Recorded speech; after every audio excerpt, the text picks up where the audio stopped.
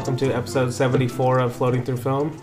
This week we are taking one last 1 week episode before we finally start our next series. It's been a while. It's been like a month and a half. Yeah, but it's summer and everything, so... Yeah. But no, I am excited to start another series, but this will be a good episode too. We're doing, as the title says, the 1960s movie draft. Yes, sir. I guess before we actually get into the draft, we're just going to talk about in general what we think about the 60s, like what are some impressions of it, I know Luke said you've been thinking about this, so I'll let you go first. Well, you need to let me introduce let me introduce our host here, Luke. Hi. And Blake. What's up? You go first. What are your impressions on the 60s? So, I've been thinking about it a little bit. I was thinking, I think 60s are so good because it's a healthy mix of old masters, kind of making their, final, statements. So, the first person that comes to mind when I think of that is, John Ford. Ozu. Ozu, yes. Even though he was an old master, as we said on the episode, he just died kind of young. Yeah. But I mean, still, it's still fun. And if he would have still stayed alive, he would have made more 60s masterpieces. Yeah. So, exactly.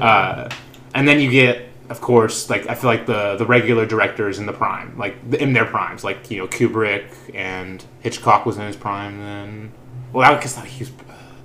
But I know he was but you were saying. But then even also, what about the French New Wave? That's what I was saying. Then you got the new guys, the Japanese New Wave. Yeah, French New Wave, Japanese New Wave. It's honestly a lot of these movements across the world are starting. Tarkovsky's in the 60s. A lot of these. Yeah, he's starting now. Bergman's in his prime. Well, yeah, he's basically in his prime right now because he made. His prime, okay. He made an amazing. I don't know enough about Bergman yet to say his prime or not, yeah. because he did have a long ass career. Yeah, he kind of had a big long prime, I guess maybe. And I will say, really weird sentence I just said. Never mind. A big long prime. Anyway, yeah. To kind of give my impressions is especially doing the 60s right after the 50s, it's kind of it is a lot of the same directors, but it's almost am I talking about the later part of their careers or the earlier parts? Yeah.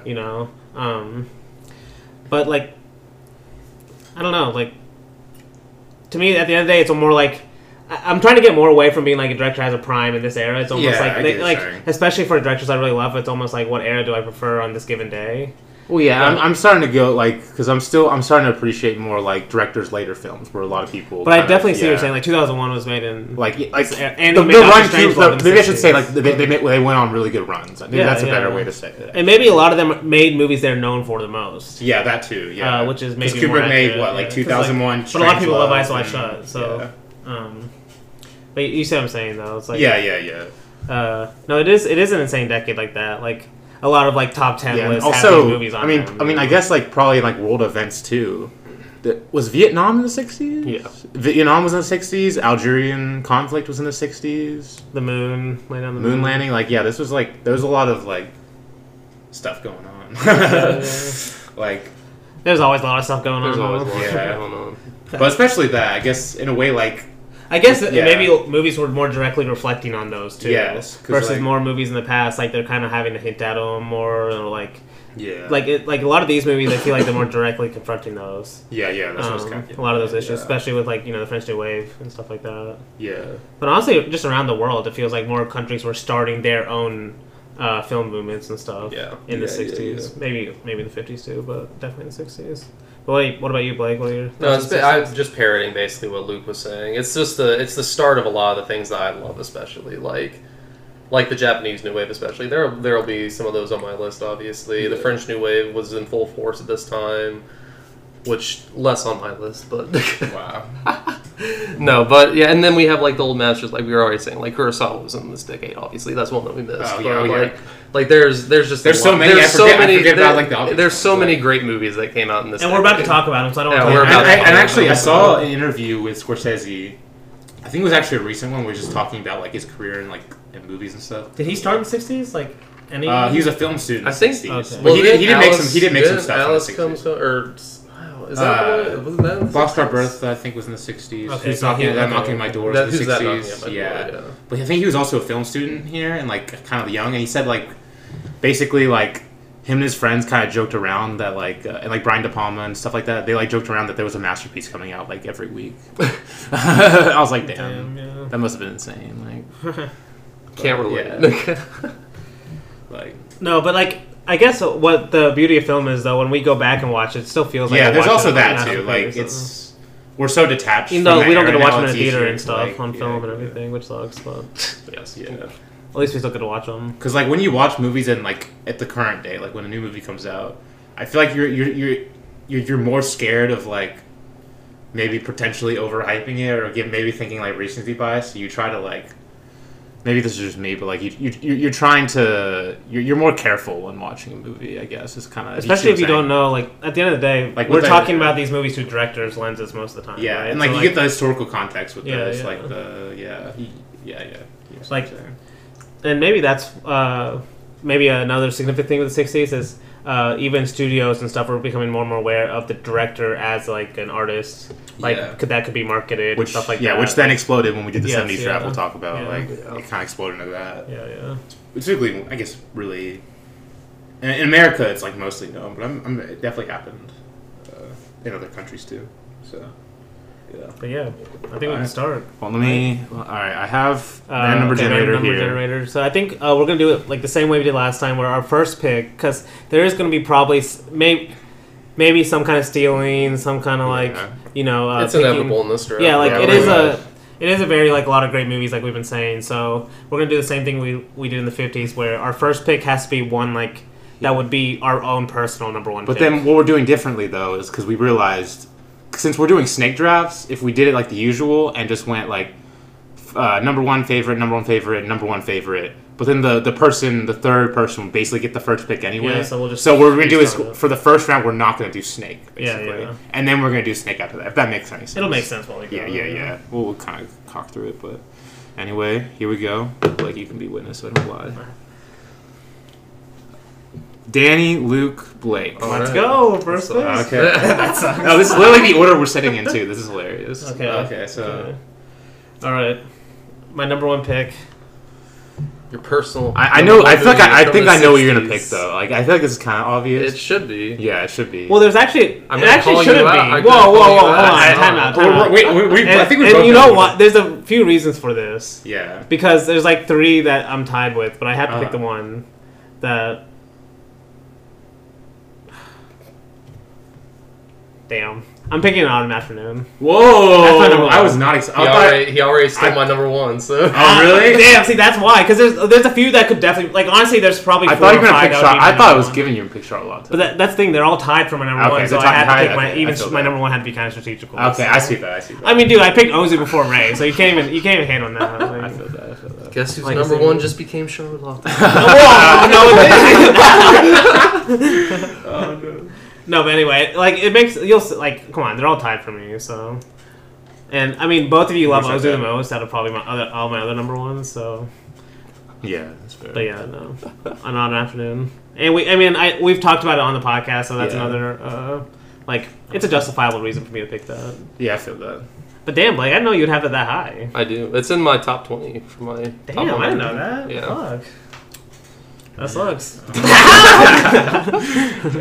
Because I mean, dude, I have to have it. Like, I think this is the only '60s movie, isn't it? Yeah. It's or what is late autumn '60s?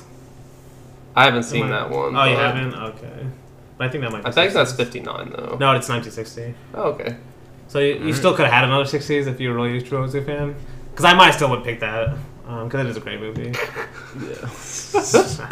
But no, Autumn Afternoon is amazing. Oh, yeah. It's nice to have a swan song, you know? Mm-hmm. And that's another thing. Ray has some other 60s movies I can go to. He has a few great ones. He does have a few great ones. Yeah. But, alright, Luke. Oh, boy. I wonder who I'm going to pick here. Yeah, well, this one is. Even though, like, I'm surprised Blake could honestly pick this number one, too, and make it justifiable. Oh, yeah, for sure. So, my number one pick is Playtime, directed by Jacques Tati. You got lucky. You were number 2. Yeah, this is literally like the. I mean, I think that this is the movie I've talked about most on the podcast. I mean, probably everyone's probably. I mean, dude, it's been in the news lately because of Barbie and everything. Yeah. We don't have to. Come on, though.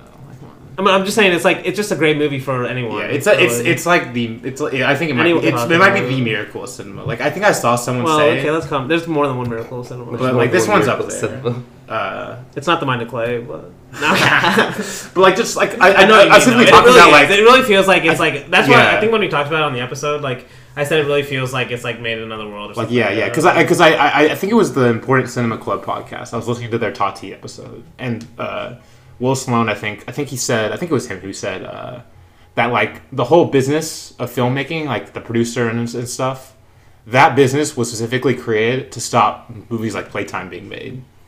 And the fact that it was made is a miracle, basically. Yeah. Like, God likes it. That's what I was saying, because like there's very few movies that feel like every part of the world feels like just designed by one person. Yes. You know, like, it's crazy. It is a miracle movie. And it's no Barbie though. It doesn't have the moral message. You know, doesn't have that the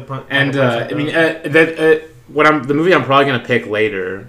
I actually think there's a connection between it and Playtime. Okay. You might not get it later. I'm just kidding.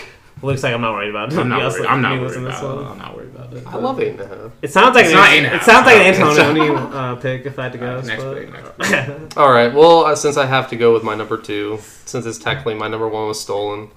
Once Upon a Time in the West. Okay. Haven't talked about that one yet. Yeah, I was not expecting that. Yeah, it is. It is my second favorite movie from the 60s. It's also one that I rewatched this year though, so maybe it's just recency bias. But like, I mean, it's might be the greatest Western of all time, honestly. And like, it's up there for me. You haven't seen it yet, Danny. And you are not even a Western fan, so you can't say anything. No, but everything from the score to just like literally everything, dude. Like, it's just one of the greatest movies of all time. Yeah, and the fact that two things I want to say about this movie.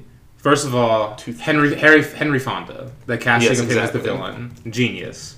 Second off, I recently discovered this. Have you ever looked at the writers for Once Upon in the West? Sergio Leone, Dario Argento, Bernardo Bertolucci, and there's 2 other like Italian film directors, like pretty famous. Yeah, no, those first 3. I didn't know I think this guy's a screenwriter. I didn't know that Argento and Bertolucci. Yeah, Argento and Bertolucci though, writing that, like helping write that. Yeah, I mean, like, I love Sergio. Sell me on it. I should have already. Wait, is this the first in the trilogy? Because it's like a. That's different. No, it's not. No, this is not a. That's a like. This is a Dollars trilogy. I love The Good, the Bad, and the Ugly, which is the last of the Dollars trilogy that you're talking about. That would have been my other one, my other Western probably from this decade that I would have chosen. But I love Once Upon a Time in the West a lot more, honestly, like a lot more. Yeah. You know when people say like all superheroes movies look the same or something? I'm not saying this, but like to me, like in my head, like they all like the same thing almost. But like, what about like? Okay, I need to watch them. I need to watch them. I'm not judging. I'm just saying in my head, I'm like, the Dollars trilogy, and then I'm like, isn't this all just like Clint Eastwood? With but you seem like John Ford. John Ford's not even in Once Upon a Time in the West. Oh, he's not. No. Well, okay, maybe if you say like all spaghetti vest, or maybe all pretty like spaghetti westerns, and the music and the guy like walking to a town. Okay, that's sick. Well, that's just westerns. Yeah, exactly. That's the great. Where's the bad thing in that? I'm just saying. It's just all you need to watch. All that would sell you on Once Upon a Time in the West, though, is the opening like score. Like once the score hits for the first time, but that's whenever the score hits for the first time. It's like if you're not sold by that point, then I don't know what will sell you. Oh yeah.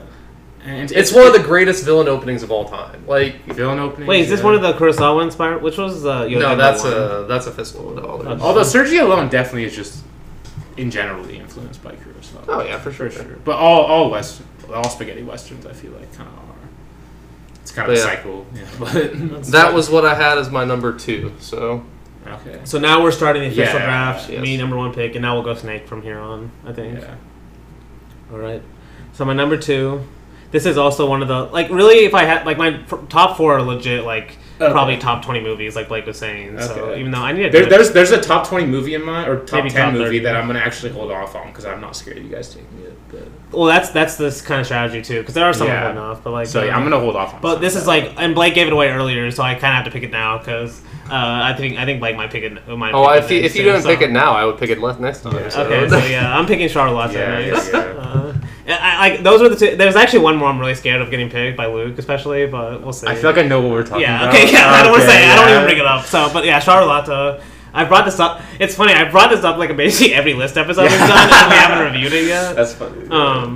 So we're gonna do Ray soon. We'll do Ray at some point soon. We're getting to it at some point soon. But this movie is literally it was his favorite movie. So I always feel like I have to pick it because like he made so many great movies. He did. But this is kind of like really like maybe my favorite actress of his in any of his movies is Madhavi Mukherjee in this movie. So and also Soumitra Chatterjee is also in this one too. So like both two raid class staples in this one. But what about you? Like you guys both like this movie? Oh yeah. I've only seen it I think once though.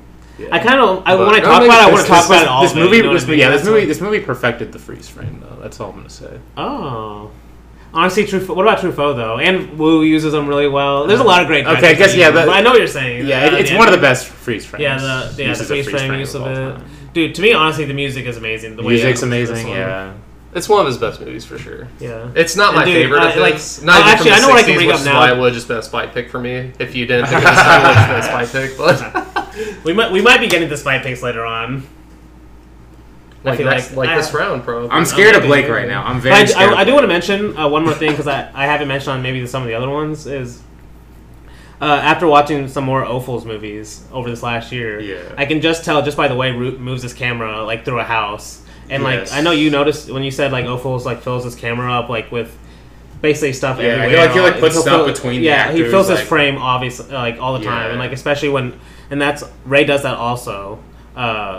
And that's why they also like doing like filming movies with like really bourgeois settings and stuff because that could fill the frame, with all this and it would make it feel more empty too with the characters a lot of times because it's like they have all this stuff around them and yet they're still like longing for like very simple desires at the end of the day, stuff like that. And that's kind of that's how I felt. Visconti kind of does a similar thing with the bourgeoisie. But does he move his camera kind of like that's what they not both really? They both like move their camera almost like they're hiding. But behind he fills kind of up with his environment, like his like scenes with like a lot because a lot of it's about patriarchy and like elites. But then a lot of the times the beautiful like interiors will kind of be juxtaposed with like the decay of the like his seem a little more like social, maybe like abstract. They're definitely because like Ophuls and Ray are both more like character based. His is more broad. Okay, but like there's a similar kind of thing there. But yeah, we'll definitely be talking about this movie at some point on the podcast. Yeah. So that's my number 2 pick. What about you, Luke? So this one is kind of another obvious number 2, or another obvious pick, I should say. 8.5. Directed by Federico Fellini. Okay. Yeah, I mean, nothing else to say. Go listen to whatever episode number that was. Yeah, in our Fellini series, but I'll look up in a second. But just one of the most like. Have you watched it? Creative. When's the last time you watched it, or have you watched it since we talked about it? I haven't watched since we talked about it, but I need to honestly. Like I've seen it like 4 times though. Like, oh yeah, you've seen it. Not enough still though. Let's be honest. Like, just the fact that he made that movie is insane. Like. Having the foresight to see that movie at that time, and it just the fact that it kind of transitioned Fellini to his like very surrealist, and to the new kind of phase in his career, is also a really great thing about it. And also, it's just so inspiring to watch for me. Like, so yeah. I mean, I know you both love it too. Yeah, so. we do. It's a very chaotic. It's like a chaotic and channeled movie in the best way. And then like dreamy, surrealist. Yeah. I do think Fellini, at least in my opinion, he does become too chaotic and like as we talked about, obviously. Yeah. In my opinion, he becomes chaotic in 2 of them, but this one like it balances it like so perfectly. Okay, yeah, I can get with that. For sure. But yeah, so Luke's number 2 is obvious one, 8.5. What about you, Blake? So I'm trying to decide what I want to do here. No. I don't like because I'm definitely with one of the picks going to steal. Even though Danny, I know, is gonna say, "Oh, it's not a big deal. I lost 2001. I still have Doctor Strangelove. 2001 is 2001 is Space Odyssey. You hate this movie. It's my number 52 on my top 100. Wow. Sir. Blade Runner's better still, but you okay? How does this feel, Danny? No, but I mean, honestly, though, 2001, I think it is one of the greatest. Okay, we got that on tape, so you don't think this is your number 2. Can't walk that back now. Yeah, I mean, I can love 2 sci-fi movies. It's one of my favorite genres. That's fucking No, but 2001, obviously somewhat of a spy pick, just because. But I mean, you still have Doctor Strangelove. It's okay. Damn.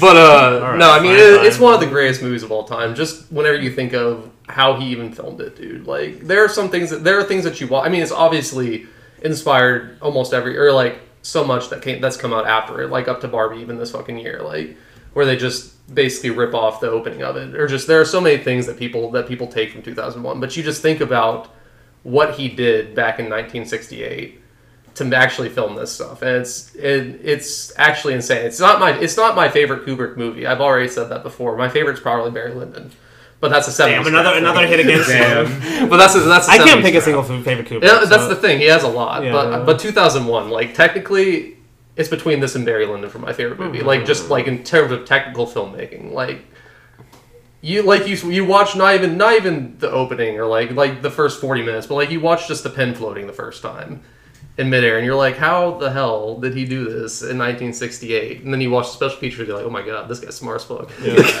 But then all the way up until like the little acid trip scene, basically, whenever he's going through like a time portal to go to like to the interstellar moment. Yeah, the interstellar moment. Okay, exactly. That's what I'm talking about though. Like, it's inspired so much after it, but it is partially a spite pick, but it's also a pick that I love. It's in my top 100. I mean, dude, like number 2. I don't have to it's one of the best justify movies of the 2001s. 60s. It is. Objectively. I mean, it's one of the best movies of all time. Well, okay, so, don't say objectively. That doesn't exist. Objectively, in terms of like, you can't deny the impact it's had. Okay. That's what I mean. Like, I get what you're saying. that's greatest does have an objective source. Like at a certain point, the reason why you study the canon or classics is even if you hate them all, you should still study them because of how many people have seen them. If you're talking about the them. influence, then I exactly. definitely agree. Okay. That's what I mean by that. Okay. And usually most people like it. Like, oh yeah. Yeah, like I mean, what was on the last Science Zone? It was probably top 5 8 or something or 5. It was number 1 on directors. Okay, that's the important one. And then the critics were like top 5, top 10. Yeah, but either way, I mean, everyone agrees. Like, so I can't hate you too much for it, and I will. I still have Strangelove. Like you said. But my third pick. So now you guys steal one from Luke. My third pick's not a steal from Luke. This is actually my number 3. Well, it's definitely going to be a stolen. It's going to be on his list probably. So it's technically a steal. Oh, okay, all right, that's. It's Dragon Man. You should have expected that to come back to you. Exactly. You should have expected that to come back to you because I knew I had to wait. No, Dragon Man. I mean, I would be remiss not to take this one whenever we're going to be talking about it in our next series, obviously, with Goodbye Dragon Man. That's true. But it's maybe the greatest martial arts. It probably is the greatest martial arts movie of all time, honestly. I've seen a lot to this point. Okay, well, I still need to watch more. He's a bigger King Hu fan, I feel like, Luke is. He might be. He's seen more, but Touches In is actually up there too. But I mean, honestly, Dragon In might be it looks great. Well, Touches In they're different. Like Touches In, they're going for different things. I love the spiritual ending that Touches In. That's definitely Dragon In's more like it's more like an action comedy. It's just martial arts. And like playing with like tension a lot and like single location a lot most of the time. While Touches In is like King Hu's just epic, like Buddhist, like spiritual. Yes. Just insane. No, but the thing about Dragon Inn that makes it so special is like we'll talk about in Goodbye Dragon Inn, it's what people take away from the movie. Because like Sai specifically made me think about this whenever I watched Goodbye Dragon Inn, obviously. Because he's showing scenes in Goodbye Dragon Inn whenever things are happening in the theater that he's showing you, basically. Like if you're listening to the background, the movie's always playing. So like if you know what part of the movie that they're like in and that's in those scenes, and then like you're thinking about, like, why did Sai decide to put this here? Why is he having these characters looking at this specific scene, basically? Like, it just makes you think of, like, Dragon Inn means a lot to so many different people. And it's just, like, it's not just a martial arts movie. It's deeper than that, honestly. It is still one of the greatest martial arts movies of all time, but it's just, like... Wait, are we doing Goodbye Dragon Inn on the... Oh, yeah. Okay, so we'll come back to it. No, yeah, we'll definitely... I'll have to watch it then, I guess. Yes, I'm going to have to watch it. Yes, you will finally have to watch Dragon Inn. But that was my third pick. I knew that Luke would not like that pick. Don't. But I knew I would have to take it. I love Luke was celebrating like that. Like he was celebrating. I thought you immediately stole. Yeah, because you were like, yeah. Well, see, I think of a steal as something that I wasn't going to take, and then I took it because Danny spied me. like 2001. But that was really going to be one of my next picks. I surprised you. I picked Ozu. How is that a steal? On Afternoon. 2001. You like 2001 more. I know this. I know this for a fact. You like it more. On Afternoon is honestly one of Ozu's best. It's like top 3 probably. It's my favorite. Maybe top Ozu, 4. yeah. Okay. I had to have an Ozu. I have a new plan now. All right. So I have a new plan. My next pick, I'm picking this before Danny can pick it. Oh, come on! Because stop. This better not. He's playing the game. I'm honestly curious if you were going to pick this soon. All right. The Man Who Shot Liberty Valance. Damn. Yes, sir. You shouldn't even this. You don't even like this movie. What? Okay, no. All right. You don't even like defend this your pick. Probably my favorite Ford at this point. Maybe it's this and The Searchers for sure. But I mean, it's peak Ford, like, in his like kind of melancholic, talking about, or just like showing the death of like, or not really death, but just kind of like deconstructing mythologies and like westerns. Basically, it's kind of the stage of his career where he's doing that, and Man Shot Liberty Valance is in this very like beautiful way. But then he also this man literally has like Jimmy Stewart and John Wayne in like a single movie. Like it's crazy that this movie exists. Like I know I'm saying that for all the movies, but I mean I might as well. So, but yeah, it's. Well, I was gonna pick it later on. So, okay. Like, was Dragon in a later on pick for you?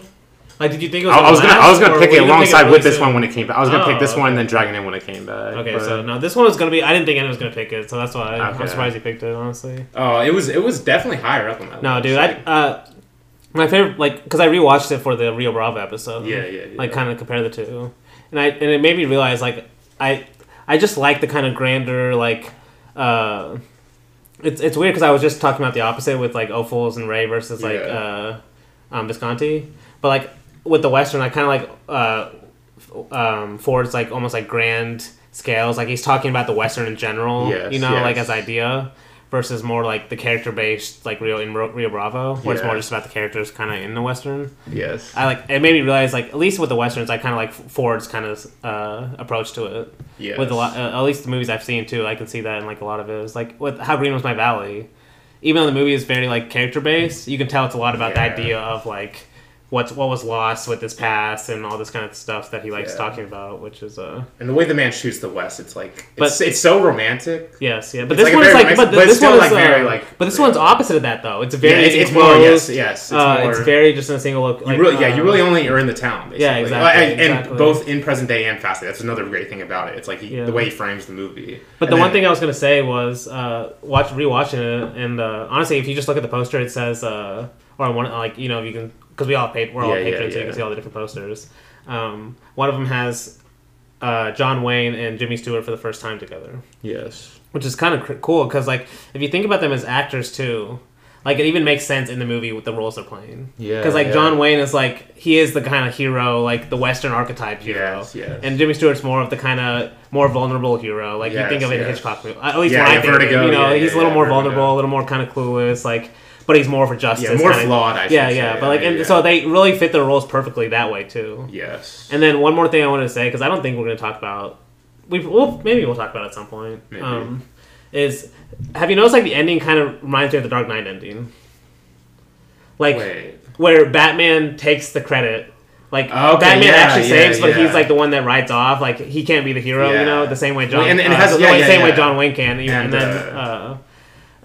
Jimmy Stewart takes credit for something that wasn't him, basically. Yes, and of course there's a fantastic piece of exchange of dialogue. You're not going to use the story, Mr. Scott. No, sir. This is the West, sir. When the legend becomes fact, print the legend. Exactly. Exactly. Like the Dark Knight literally has something like that too. Honestly, damn, I actually didn't think about that. Yeah. But. And honestly, like Nolan's a huge probably Western head, so. Maybe I don't know. I don't know if I've seen him talk about it. I don't know. He hasn't seen this movie though. He did mention that the second act of Oppenheimer he is going for a Western. So. Okay, that makes sense. Damn. And you were getting mad at me for saying The second- No, that's why I told you on the podcast. I made fun of you. I made fun of your Asteroid City shit. Asteroid City. Because I said that Oppenheimer was more like a Western. Those things were more like a Western. That's insanity. It's not though. That's insanity. There's not a single cowboy hat in there is. In Oppenheimer, whenever he's on the ranch, he's literally a ranch. True. They're literally ranching. Literally, Asteroid City. Literally, there's literally cowboys. Yeah, there's literally cowboys in Asteroid City. And they sing a song too, and they dance. A Western. Though. They sing a jig or something. Bro, watch Rio Bravo, you'll get it. Well, okay, let's keep going. Yeah. Keep going. But that is a good pick, though. I was gonna pick it, but it's gonna be a little later on. So I'm surprised that's so high for you. Oh, I love this. Did you pick that because you thought I was gonna pick it at some point? That was part of it, right. but still, I absolutely love this movie. Okay. All right, so my number 3 then. I'm picking this one partly because I love it, and partly because I think you guys might pick it at some point. High and Low. Yep, I would have picked it. Yep. Let's go. I knew you would pick that though. Honestly, deep down, it has to feel good when you're like you pick something you know someone else is gonna pick. Yeah. Because I saw you posted a clip on Twitter, so I figured you rewatched it. So I was kind of nervous posting that, but I was like, I had to. Yeah, I figured you probably. I loved because when I realized that, I was like, holy shit, this is insane. It's just like a random moment in the movie. And it's not even like so you. You could really easily miss that moment if you just watch it. So you were talking essentially like the way they're like face. Literally every time they turn. Basically, someone is turning the other way or something. Yeah, well, yeah, and I was going to say, you could also say that a lot about just how they move in general. Well, yeah, it's insane in that they're all moving, like, every time they move, they're still framed, like, perfectly. Yeah. Like, how do you do that? Like, no, because in this time watching it, because it's, like, literally the first, like, 40 to 50 minutes, you're literally just in the house. But I never think about that, and when I go back to rewatch it, I'm always like, damn, this movie's so exciting and stuff. Like, you always think about how action-packed it is, and like the first 50 minutes just like in one house. Yeah. It's literally like basically in one room, as they like figure out what to do about this kidnapper stealing the kid. Yeah. But it's like, damn, it's and then there's the whole other movie too, which is there was like 3 movies, basically. Yeah, literally, like, but it still feels very cohesive. Yeah, like, dude. It's so good. No, it's like, it literally is high and low. You go from like the highest society in the house for 50 minutes until like the lowest, where how he dies at the end and stuff. Yeah. What do you guys think about it, though? I know, because you guys both said you were going to pick it. This and Dreams are, like, my favorite Kurosawa, which I think is the same for you. Yeah, actually. same. Yeah. Even though, like, I need to watch Redbeard more, because I could see that one. I need to rewatch multiple Kurosawas, but there's more that I just need to watch more, and then they'll probably... It's not my favorite. It's not my favorite Kurosawa, but it's my favorite from the 60s, which is why it was on my list, obviously. There are 3 masterpieces from Kurosawa in the 60s, though, in my opinion, that I would be happy to pick. So, well, I'm not gonna say that. Okay. But well, I could say if you don't like them, but I don't know. I love. Like, do you still have a Kurosawa in play? Yes. Okay, so then don't say it. Yeah, I guess we'll come back to it. Yeah, we'll come back to it. But I do. I mean, High and Low. It's one of his best movies. Whenever people think of Kurosawa, they think of like the samurai epics, like we've already said before. But like High and Low, yes, this one. But watching it this time, dude. Like, especially with the executives and stuff, it's literally kind of filmed like a modern day samurai, like in terms of like a guy, like, because like the assistant that like betrays him, going to the rival like group almost, like he kind of even films it like that, like this is like a rival samurai gang or something like that. But he like the way I mean it is like the characters in the movie, they kind of feel like that like they see themselves as powerful men the same way like samurai back in the day did,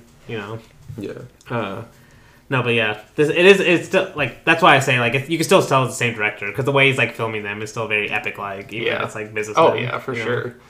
No, it is. It's one of the most exciting movies of all time. You never think that of just like basically being in one room the entire time. And just best looking movies too. Black and white, good. like just I guess one little pink. There's one little moment of pink smoke in it, but that's all of its. Anything else you guys have for Hilo? No, I mean we'll get. Are we going to do Kurosawa? We are going to. We have to. Or is it just like him and Kubrick just too easy, and we're never going to do them? We'll do them. We'll always be like it's too basic picks. We don't. It's too basic. I feel like we're never going to do them. That's my theory. It had to be Blake, honestly, probably this one. For Kurosawa. Yeah, we will. I think I would probably pick Kubrick. That's probably the most likely at some point. Yeah, so it would be. Are we talking about just like huge like canon directors right now? Like when you say like I'm saying for our series, what we're going to do. What are the chances we do Kurosawa sometime soon? Okay, but you said Kubrick, so I was confused. I'm saying Kubrick's more likely for us, but he's in that kind of category. Like, are they too basic for us to pick at this point? The good thing is, well, I mean, Kurosawa has a lot of movies, so... He does, too. That's another thing. Like, it would be hard to pick which ones we want to do from Kurosawa. Yeah. But no, we should do him at some point too. Oh yeah, no, we'll do him at some point. He'll probably be my first Japanese one, I would assume. All right. Well, because you've already done Ozu. Yeah, that's and then, I mean, there are a lot of Japanese directors I love, but Kurosawa would probably be the first one I got to. Yeah, I would assume. Japanese directors. Luke would probably pick Obayashi. I feel like. That's another one. I don't know. Really, like, there's so many movies too. Like, you just gotta pick. I would say actually. I don't know. We'll come back. I don't want to commit to anything. We'll come back to it. I'm bad at committing to stuff and then not pulling out my word when it comes to series. Like, I'm the worst offender at that, so I don't want to dig myself in the hole. No, that's true. Yeah. All right. Number 4, Luke. Oh, it's my. Wait, it's me again. Yeah. I have to pick my number 4. Okay, so my number 4 is another one I'm kind of worried about you guys picking, but I also love the movie too. And I just rewatched this week, is Le Bonheur. Oh, okay. Yeah. Happiness. Were either of you guys going to pick this? I wasn't going to pick There was another Varda movie, though. Oh, okay. Oh, yeah. Damn, I should have realized that. Yeah, but too late now. Damn, all right. It's still really high on my list, though. Do you guys know better than Cleo? Yes. Okay, that's yes. I accept that. The main reason is, like, I kind of mentioned this earlier, I just like the, you guys have both seen this, right? Oh, yeah. Did we review this? No. I think I watched it when we were doing the French New Wave. Because for our checkpoint picks, you picked it for best horror. Oh, yeah, then that's what I was kind of going to mention. Yeah. Like, I love how, like, the movie is so colorful and, like, just amazing. There's so many flowers and stuff. But then slowly over the course of the movie, you can kind of see the colors, like, start to get a little faded and stuff. As the character. And then as the character, you start to you start to see how he actually is. Yeah. And, like, the colors, even though, like, they start to get a little more faded, but at the same time, the colors actually just start to take on a different meaning. Yes. Even though they're still the same, like, happy colors. Yeah, it's very off-putting, but, like, in a good way. It is, dude. Yeah. It is. And, like, her camera just moves so perfectly, like, almost, like, not caring, which adds to the brutality of it. Yeah. And, like, the tagline on Letterboxd is maybe in your face when it says, like, a face, something like a film only a woman can make. Yeah. But it is accurate, too, in terms of, like, just how, like, really brutal it is, in terms of being, like, this guy really just gets... It's like to me, watching this time, it feels like a serial killer movie where you watch a serial killer get away with it. And that's it. And he just gets away with it. You know, you're expecting some kind of conclusion, like, oh, and then he went to jail 30 years later or something, or like the wife like hated him or something. But no, he just gets away with it. Yeah. And like another thing about it is, I think it's like her take, kind of just, at least men will use like the natural argument, being like, this is how men naturally are and stuff like that. Like, it's kind of her take on that too, and using the literally nature. Like visual language of nature in the movie, like, to really emphasize that. Yes. And I just want to point out something hilarious about that movie. So it's on HBO Max, or at least it used to. I don't know if it's still on there. But the HBO Max synopsis literally spoils the movie, like, just straight up. Wait, I don't even. I just spoiled it, and we've all seen it. So okay. Here's the synopsis they give you on the screen, like, fully in front of you. When his wife dies, a man takes his children and goes off to live with his mistress happily ever after. That's literally the ending of the movie. That happens at the last minute. I'm not even joking. Like, that happens literally like the last minutes. Unless they're saying that's how the beginning of the movie starts. No. Because honestly, if you watch the very beginning of the movie... You think HBO Max is really doing that? No, because if you watch the very beginning of the movie, it's actually... The title credits are so... Like, honestly, she has a lot of great title credits for her movies. But this one's amazing, like, because you see, like, the sunflower... like, with the names, like, she's using this, like, sunflower, and she's, like, going back and forth, like, other sunflowers and stuff. Okay, but in the background, you see this family, like, blurry, walking towards the camera. Okay, yeah. And the last shot of the movie is them walking away. The different family, but same, walking away from the camera in blurry, like the same way. Yeah. Yeah, just the feeling that movie gives you too is just, like, it's so weird. It's like, it is, because it's honestly, it's only an hour and 20, but she still spends a lot of time, like, just on the family, like, getting you into just, like, falling in love with the family, thinking that they're a perfect family. Like, they literally start in a forest, how this couple has to be so happy. And then when he starts cheating on her, it's just, like, so subtle. Like, nothing changes, like, really. At the beginning, you're kind of like, you're like, is he actually cheating? Like, there's no way. Yeah, like, are they related or something? It's gonna be like is she, like, doing, like, a Romer thing? Yeah, like, something, like, everything's gonna be resolved, like... Yeah, exactly. In some way, or maybe not, I don't know, like... It's resolved, but... Yeah, it's, like, not in the way... Yeah. You're expecting, like, a normal movie to resolve it. Yeah. So. Oh, dude, it's amazing. Amazing movie. It is a great movie. Luke, right. number 4. So, this one, I don't know if Blake was wanting this movie, but just in the off, it's still one of my favorite 60s movies, but I'm a little scared of him taking it, so I'm going to take it now. Les Samurai? Yeah. Okay. That would have probably been my next, or my next two, because okay. I knew you loved God. it too. So, so this is my. I thought you were going to pick a different Melville. Oh, is Life Circle Rouge 60s? Yeah? No, that's 70s. No. No. And does he only have this? Is this his like big one from the 60s? Yeah. I thought he had another. I thought he had another. Oh, he has big Army one of from the Shadows. 60s. Oh yeah, that's yeah. right. Yeah, I do love Les Samurai more than Army of Yeah, Shadows. me I need to too. rewatch Army of Shadows though. But anyway, yeah, Les Samurai. Is it the coolest movie ever made? Probably. One of them. I bet Tomorrow's cooler, but I don't know. What makes it cool though? Say that. Alain Delon. Alain Delon walking down Honestly, the street. I've watched a few cigarettes. John Woo interviews, and he always has Shadows. to mention them at least. Yeah, once. it's essential. Like, it's just one of like the smoothest, like very like, it's very like simplistic like hitman, but like with samurai instincts. There's just something so sick about that. Like, and it's very slick. That's what I love about it. And yeah, I love how just like how like little dialogue there is. It's very much what's on like. It's very like Bresson like, where it's like it's more about the actions and the gestures of the characters rather than what they're saying. That's something I really like. How Melville plays with that. Yeah. Also, the atmosphere and setting of the movie, like how like it's like dark blue is like the main like aesthetic. No, like, you just think of the dance hall scenes, especially. Like, with the music, like, oh my god. Dude.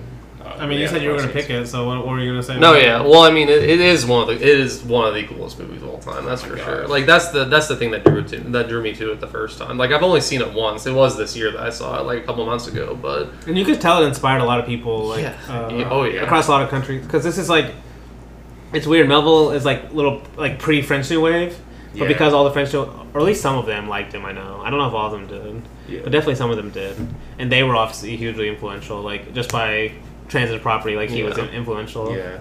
I mean, his movie in the 50s... Like him and Bresson kind of... His movie in the 50s called Bob the Gambler, and that I feel like... I can see why people see that movie and think he's a part of the French New Wave, because a lot of the filmmaking feels very French New Wave. But I wonder if that's because of... he influenced them. Like, that's kind of what I'm saying, though. That's what I'm saying, yeah. So, yeah, I definitely think he is definitely very influential. Like, I think even, like, Tarantino has cited Melville as, like, one of the more influential directors on him. I think Méliès has too. Who? Louis Méliès. Oh, okay, yeah.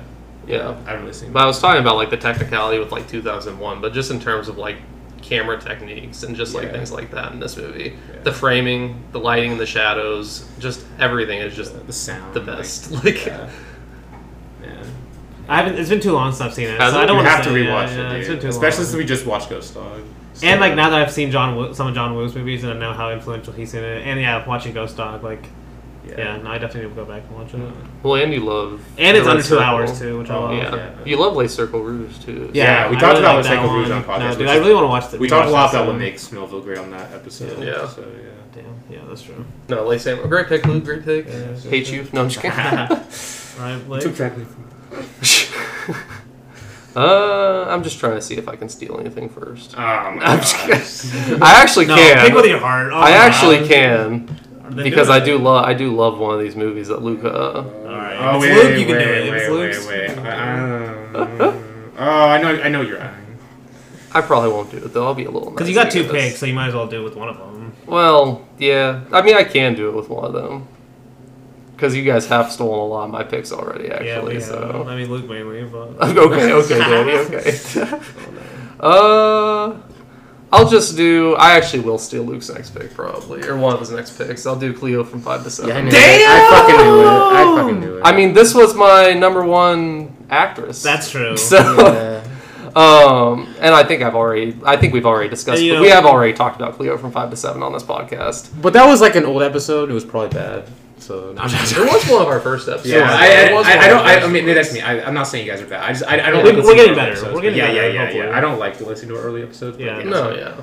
But I mean, like we'll just keep the Agnes Varda train going with Danny taking Le Bon Hur. Like this is another movie that only a woman can make, in my opinion. Yes. Like it's like a more optimistic movie, way more. I mean, it's I don't know if it's it's more like just about the anxiety caused of like waiting for a medical result. At least compared to Laban here, everything is more optimistic. Well, sure, yeah. So, I mean, it's more optimistic in terms of like you're not like being cheated on, but you're waiting for the results of like a cancer diagnosis, basically, or like if you're going to be diagnosed with cancer or not, which is like capturing that, especially for a woman, like just her capturing like what is the actress's name again? I can't even remember. Corinne Marchand. Yeah.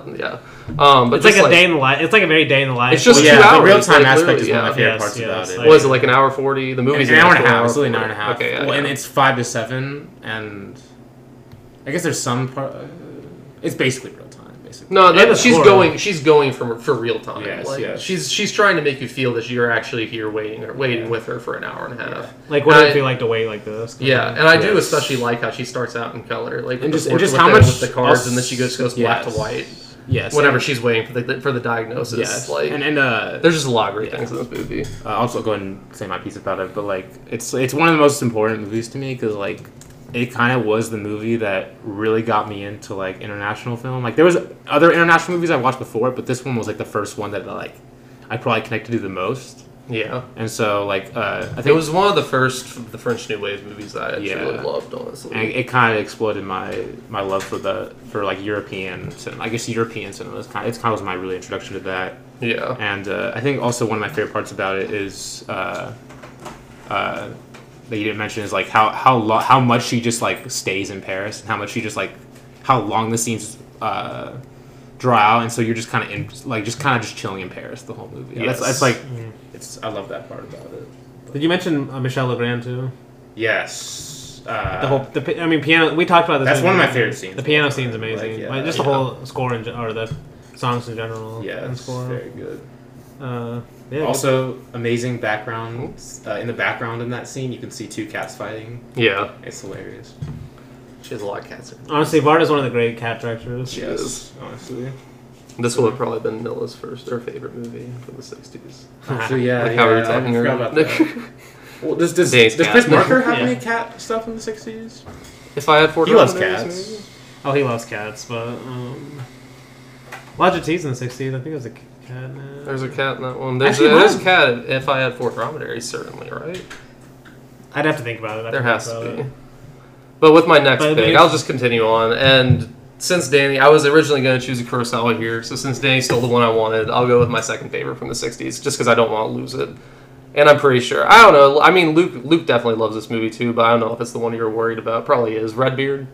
Oh no. Okay. Oh, okay. I do really like that movie. No, Redbeard. So this is the second of the 3 masterpieces that I was talking about. Oh, really? Yes. I'm also curious what your third one is, though. Yojimbo.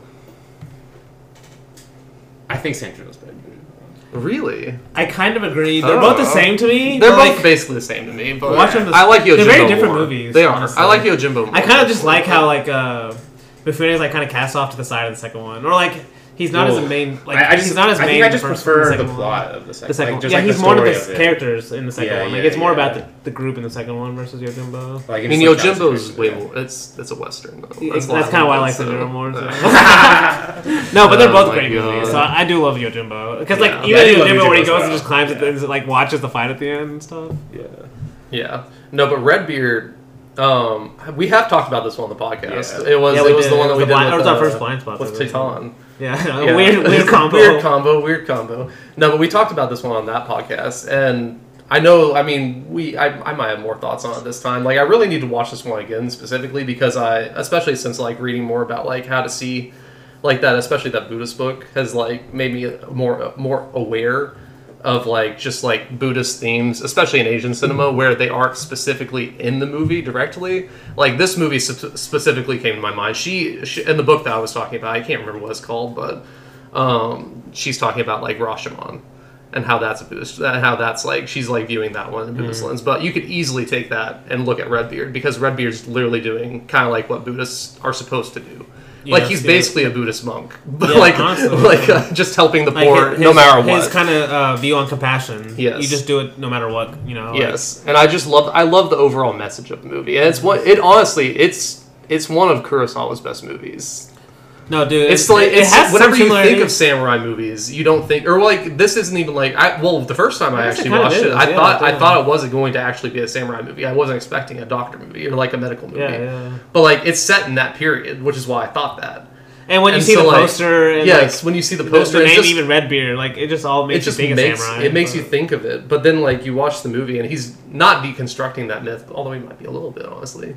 But like it's just like. But I think he's kind of using that heroic ideal and applying it to like being a doctor, or like like instead of just being a samurai, you can kind of even have that kind of heroic mentality for other things, like maybe more useful, honestly. But.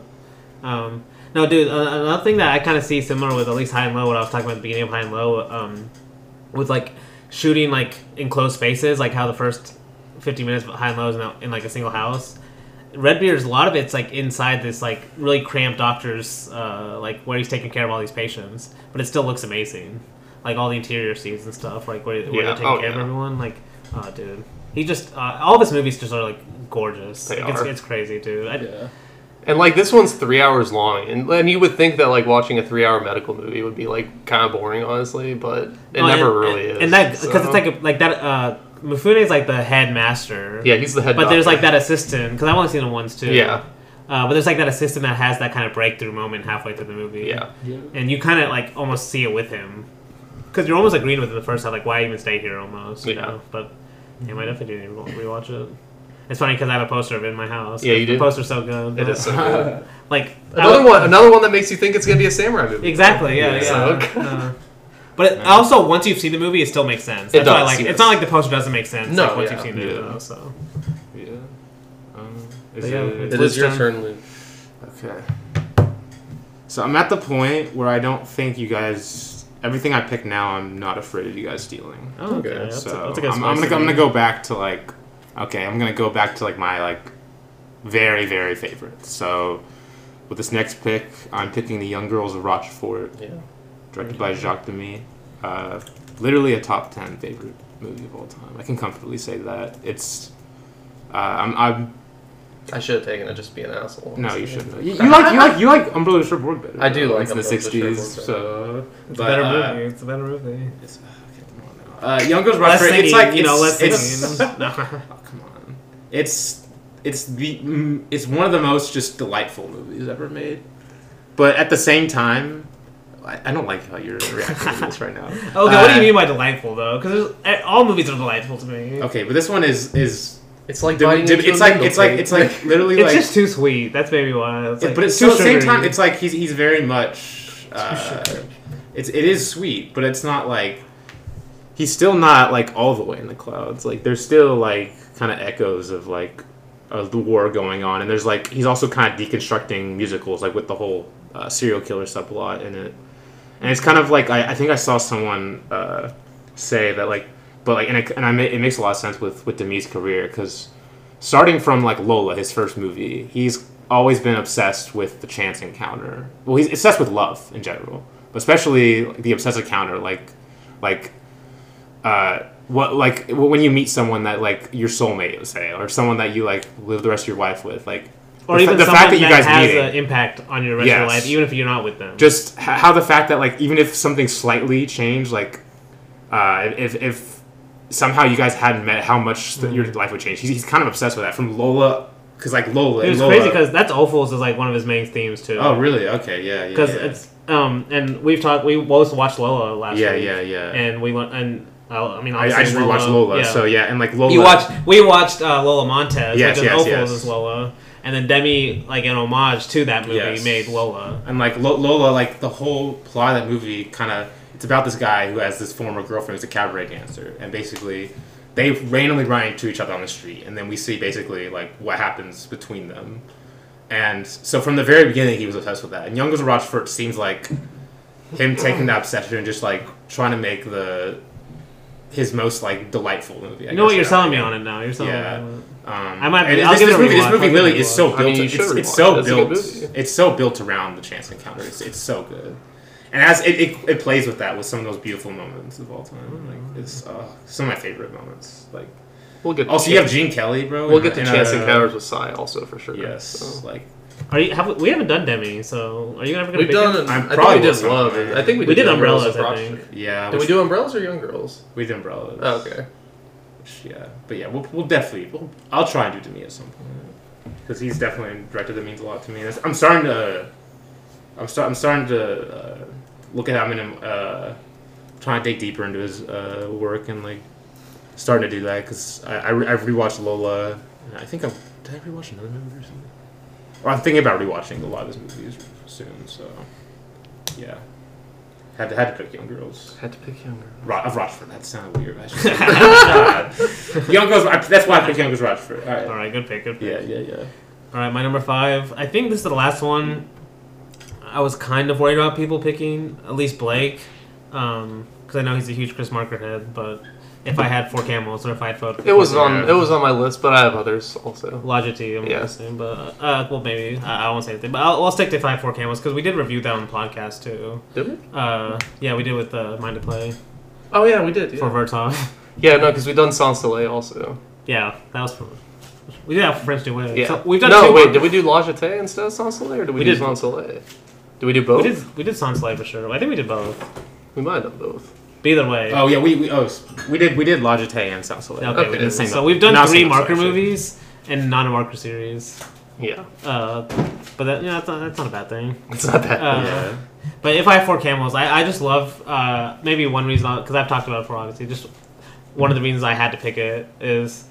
Like, to me, I love photography, and this is just all still images, so it's kind of just like, on that level. It's him kind of building off of La Jetée and trying to make it into like a feature. Trying to make a new form, I guess. And but really making you think about film is just moving images. Yes. And it is 24 frames a second, so it makes it look like it's motion. But at the end of the day, you really are just watching frames moving fast. And this one, like, literally makes you think about that by just literally showing you frame one after the other. Yeah. Oh yeah, so and it's like I know it's shot in like 24 different countries or something like. There's an insane amount of different countries, which makes you think of like at least just the framing device of it of like having a guy tell about his past. Yeah, like he's the photographer, but he's also lying a lot. Yes. Well, that's what I was saying. He's like doing the same thing that he kind of loves doing of like showing like how an image can almost lie of like specifically with the 24 country or like however many countries he's filming, like you never know specifically if this country he says he's in is actually the country he's in, basically. Like, because there's so many shot in. Like I think we mentioned this once where he says something about the dead cat. Yeah. Like the girl and the dead cat. Or I think it's a boy or something dragging a dead cat or something. Yeah, cat or a dog. Or we see him with the cat, we don't know it's dead or something. Then he tells us it's dead, and it changes how we think about the image and stuff. Yeah, because he was because you're thinking, oh, maybe he's just dragging along his dog or his cat or whatever it is. Yeah. Like, then we learn he killed it or something. Yeah. But yeah, just like stuff like that. He's like basically examining what the images could be literally, and like how we perceive it and everything. But also just such a poetic movie. It's like it flows very well. It is a lot though. Like you could like especially since you're having to read subtitles. That's why because when I watched it for the podcast, I watched it 2 days in a row because I was like the first time I was like, damn, I didn't. And I was that's why like Sans Soleil is so nice too because it feels like this is kind of his trial run in some ways for Sans Soleil, even though I think it's special in its own way just because it's still images and it is like it's a different movie, but it is also a trial run in some ways because it's only 50 minutes too, so it's shorter. But no, do you like this one more or Sans Soleil more? I like Sans Soleil. Sans Soleil is like Sans Soleil is like my top. I think it's my number 6. That's gonna be the for the 80s draft. That's gonna be a number 1. That's gonna be the number 1 pick for any of us. I think. No, it's not my number 1. No, dude, the rewatch I had of it. It's probably was very good. Was very, very, very, very good. That's all I'm saying. Yeah. Oh, so it's gonna be like I watched Sans Soleil and the week after I watched it again. Honestly, it's one of the movies that you could watch like every month and get something new every time. So. No, and that's what I was gonna say. Like that's what's so nice about Sans Soleil though is that one has the English soundtrack. So you can actually I need to watch it. I need to watch it in English because I've only watched it. Oh, really? Because honestly, I think we mentioned that. Yeah, we did. If you're English, he wants you to watch it with the English. Because I was gonna say I actually don't think I ever want to watch the French one because I just love the English woman's voice so much. You should watch it in French too because there is something about like just the French language. Hearing French language. Like, we've all watched French movies where you can still recognize. Yes. Like, there's something special. That lady's voice though is just so. Dude, the lady's voice in Stanley Soleil French version is also very. Okay, maybe I should. No, but it is good in English too. I don't. It's so good. It's great. Oh my god. Yeah, I'm talking from the perspective of only seeing the French, and you're talking from the perspective of only seeing it in English. So. Okay, yeah, that's insane. I've seen both. So. No, I'm going to watch it in English the next time I watch it, which is definitely going to be this year. But yeah, it's easy to watch. But yeah. So, if I had 4 camels, oh yeah, it's mine. Okay, I guess the other one I'm going to pick is. I think Luke is the only one that I was scared of taking a Godard, but I think you're going to probably take a different one. So I'm going to take 2 or 3 things I know about her. Yeah, I was thinking. Okay. I still love that movie. Though. Okay, yeah. 2 or 3 things I know about her. It's like, honestly, this is to be kind of like Godard's almost like pre-run for maybe. I haven't seen a lot of his later movies yet. Yeah. But I know they're like a lot more deconstructive than even some of like the early 60s. Yeah, like all Godard's movies are much more like radical, deconstructive, but in terms of like even just like On the Face being more of a video essay, kind of even more than a movie, just per se. This is like really his like really like first one full out to me at least that I can think of in his filmography, and it just like it's kind of beautiful like using just like this like couple's like day in the life of this couple and just throwing so many ideas at you just as she like walks through her day-to-day life before going home. And what's also a crazy thing I learned about this like sort of recently. He shot this movie and Made in USA at the same time. He would, if I'm not mistaken, he would shoot one of them in the morning, and then shoot the other one at like in the afternoon or at night, basically, and shot them both of those movies at the same time. And dude, I wouldn't be surprised if he was using like footage he shot for that one and this one. Maybe like, honestly, you definitely need to watch Made in USA though. I know, I definitely do. I actually do. There's a couple. That movie's not for everyone, but I love that movie. But it just, dude, this one is like. We were just talking about Marker, and this is in some ways his most Markerist movie of the 60s. Yeah. Like I was saying earlier about Video Essay, it's almost like there is a guy, like, not only Marker-esque, but also Vertov-esque. Like, there's almost, like, in Man with the Movie Camera, when we have, like, a person, like, 1/3 of the movie, we see the editor, like, actually editing the movie. Yes. We can almost feel Godard, like, over the movie itself, like, at random moments pausing it, using his weird little whisper voice, like to say something poetic, and then he'll play it again, and then he'll cut. Like you can almost feel him like literally doing it in the movie. And like this is like his most, at least of the 60s, because I haven't seen later ones yet, but at least of the 60s to me, this is like his most movie like that, which I really love. It's probably my second favorite movie from him in the 60s that I've seen so far. So. And like I think you posted the quote from Alphaville. I forgot. It was something about poetry. Oh yeah. I forgot the exact wait, hold on. I can bring it up right now. But basically, it's a similar theme in 2 other things I know about her. About like he has a line or something where he says he wants to be political and poetic at the same time. Yeah. But to me, this movie is like proof that he is a poet. Like he is like legit a poet too, at using images too, and not just political as a lot of people think of him. Yeah, in Alphaville the quote is, "Do you know what illuminates the night? Poetry." Yes. Yeah. Like, no. This is one of the movies that really made me think of Godard differently. Honestly. Yeah. But I guess everyone has that Godard moment. I don't know. I've had that Godard moment. Blake hasn't had it yet. I have. Blake's seen his later ones. Okay. No, that's probably the reason I like 2 or 3 things I know about her so much. Honestly. His 60s movies are very hit and miss with me, but I think that's true probably for everyone. Like he has so many. I'm starting to love them now. Now that I'm rewatching them, like. But are you gonna pick another Godard soon? Or? Probably, maybe. I still don't know how this is ultimately gonna unfold my list, but. But it is your turn. Oh, is it my turn? Okay. Oh god damn! I actually wasn't really ready for this. Okay, actually, never mind. I do know. This one you guys both haven't seen. The Leopard, directed by Luchino Visconti. Sell us on it. Is this Visconti's best? Right now, it's my favorite for sure. Okay. It's his grandiose 3-hour epic where he's basically... It's super interesting what he does with this movie because it's like... It's so epic talking about like kind of the fall of the decline of the patriarchy through this man, like basically that I'm not really super versed in Italian history, but like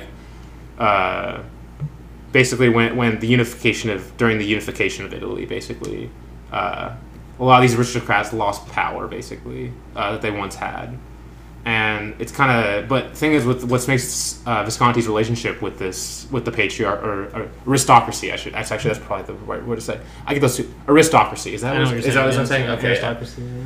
His relationship to that is really interesting because he was born into into royalty, Italian royalty, which he ended up turning into a gay Marxist, like a homosexual Marxist, basically. So he had an interesting perspective on it, but like. He's not like, it's not like he's not looking at them in like he's looking at them in a very like melancholic but still critical. It's super interesting. Like it's a very interesting view on it that I think he brings to it, and which then I guess a little later on he gets kind of insane with it. I guess no, that's more actually never mind. Because I was thinking of the Damned, but that's the Nazis, so that makes sense. That's like the fascism. This isn't. I don't know if it's really I'm not great with like political terms, but anyway. But like, what I love about the Leopard, it's like a lot of it's super like he loves to like shoot stuff like from a distance, and a lot of it feels a lot of times like a tone poem in a way. Like there's obviously moments of dialogue, but there's also a lot of moments with not a lot of dialogue, and you're just kind of observing like. And the movie just flows in that kind of a really super fascinating way. It's kind of hard to talk about when you guys haven't seen it. I know. I can see how you're trying to talk about it. Yeah. I do definitely need to watch Visconti, too. He's the one. And one of my favorite scores of all time, too. It's so good. Nina Rota, the GOAT, probably. Oh, okay. Of composers, so. But yeah, it's so good. Damn, yeah, I don't think I've seen any Visconti. I don't think I have either. Damn. It's crazy. That's crazy. Because he has longer movies. He's one of the directors I'm considering for my next series. Right. But I'm not sure yet. I don't want to commit to anything. Right, Blake? All right, so I do want to have one Godard on my list, and it is going to be my favorite from the 60s I've seen so far. So it's going to play into my next pick, too, which I rewatched today, actually, that I did not realize was heavily inspired by Godard the first time I watched it. But my first pick, my number 6 pick is going to be Viva Se Vit. Viva Se Vit. That's what I figured. This was the one that I was talking about, where it was my moment with Godard, where I was like, okay, I actually do love, like he can't make a movie I love, basically. Because, like, I think I had seen 5 movies before that I was just like, I get why people like him, but he's just not for me, basically, right now. And then Viva Se Vit came along, and I was like, oh, okay. This is really, really, really fucking good. Mostly because a lot of my problems, especially with the 60s Godard characters, is like his female characters, I don't think they're like I just don't like the way he like writes them, basically. Or like the way he portrays them a lot of the time. Mostly because I think he's like I know I said this in Breathless, like one of the reasons I don't like that is because I think he knows how smart the American journalist is in that game, or in that movie. And if he knows how smart she is, I don't understand why she falls for someone like Michelle, basically. That's like one of my problems. That was one of my problems. Like I liked the way he wrote her character, but it just didn't match up with the way she's acting almost. And I've had that feeling with a lot of his movies, with like a lot of his female characters in movies. But Viva Se Vit is like honestly just an amazing portrayal of like how a woman can fall into like prostitution, basically. Yeah. Like especially in a changing France after World War II, you know, like. Mm-hmm. Because there are a lot. I think this is one of the ones where a lot of the like air titles are like machine gun fire, basically. Yeah. I'm pretty sure one of the air titles is actually like someone gets shot, or like someone gets shot and then like the air tile right after that's like just machine gun fire or something like that. It was something like that. Yeah. But he does like he does a lot of his classic Godard things, like a lot of the quick cuts, a lot of weird titles and stuff like that. It's definitely one of the more accessible Godards, I would say. I think it is too. Well, and it's just because like Anna Karenina carries that shit out of the movie, man. Like. She is. It's my favorite performance from her, which I know probably like you guys might like Pierre LaFou more or one of her other movies more. Because she has a lot of great ones, but she's amazing. It also has one of my favorite, like when she goes and watches Passion of Joan of Arc in the theater. Yes, I love that moment. Yes, one of the great homages. Yeah, it is. It's one of the greatest, dude. Dude. It's almost like because it's like foreshadowing the movie too, like her ending as well. No, it's a really great movie. Yeah, you guys have anything else to say about it? I mean, I need to rewatch it once. I want to see it once, and there's some of the other ones I've seen a few times, but I do really love it.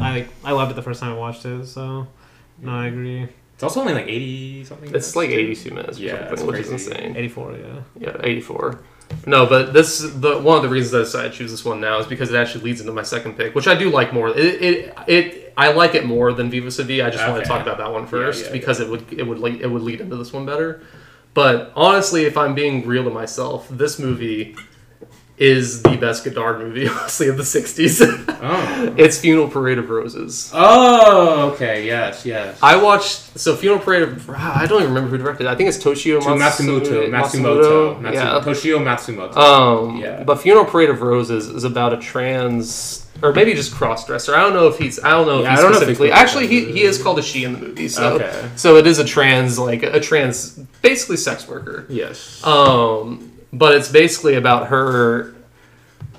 It's a lot like Viva Savie, like basically about her like downfall almost, or like how, like her end is more. It's I actually don't remember what the end of Viva Savie is anymore. Yeah, I do. What is it?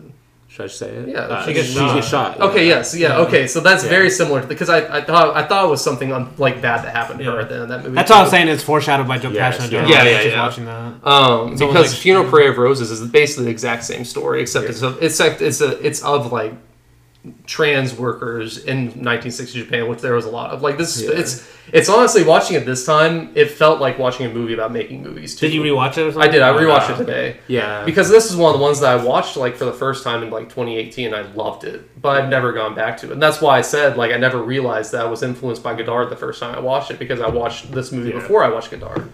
But watching it this time, I was like, this man is just doing he's literally just doing Viva Savie, basically. I don't remember if this one was in Viva Savie, but I know there's a scene in one of Jean-Luc Godard's movies where they're driving.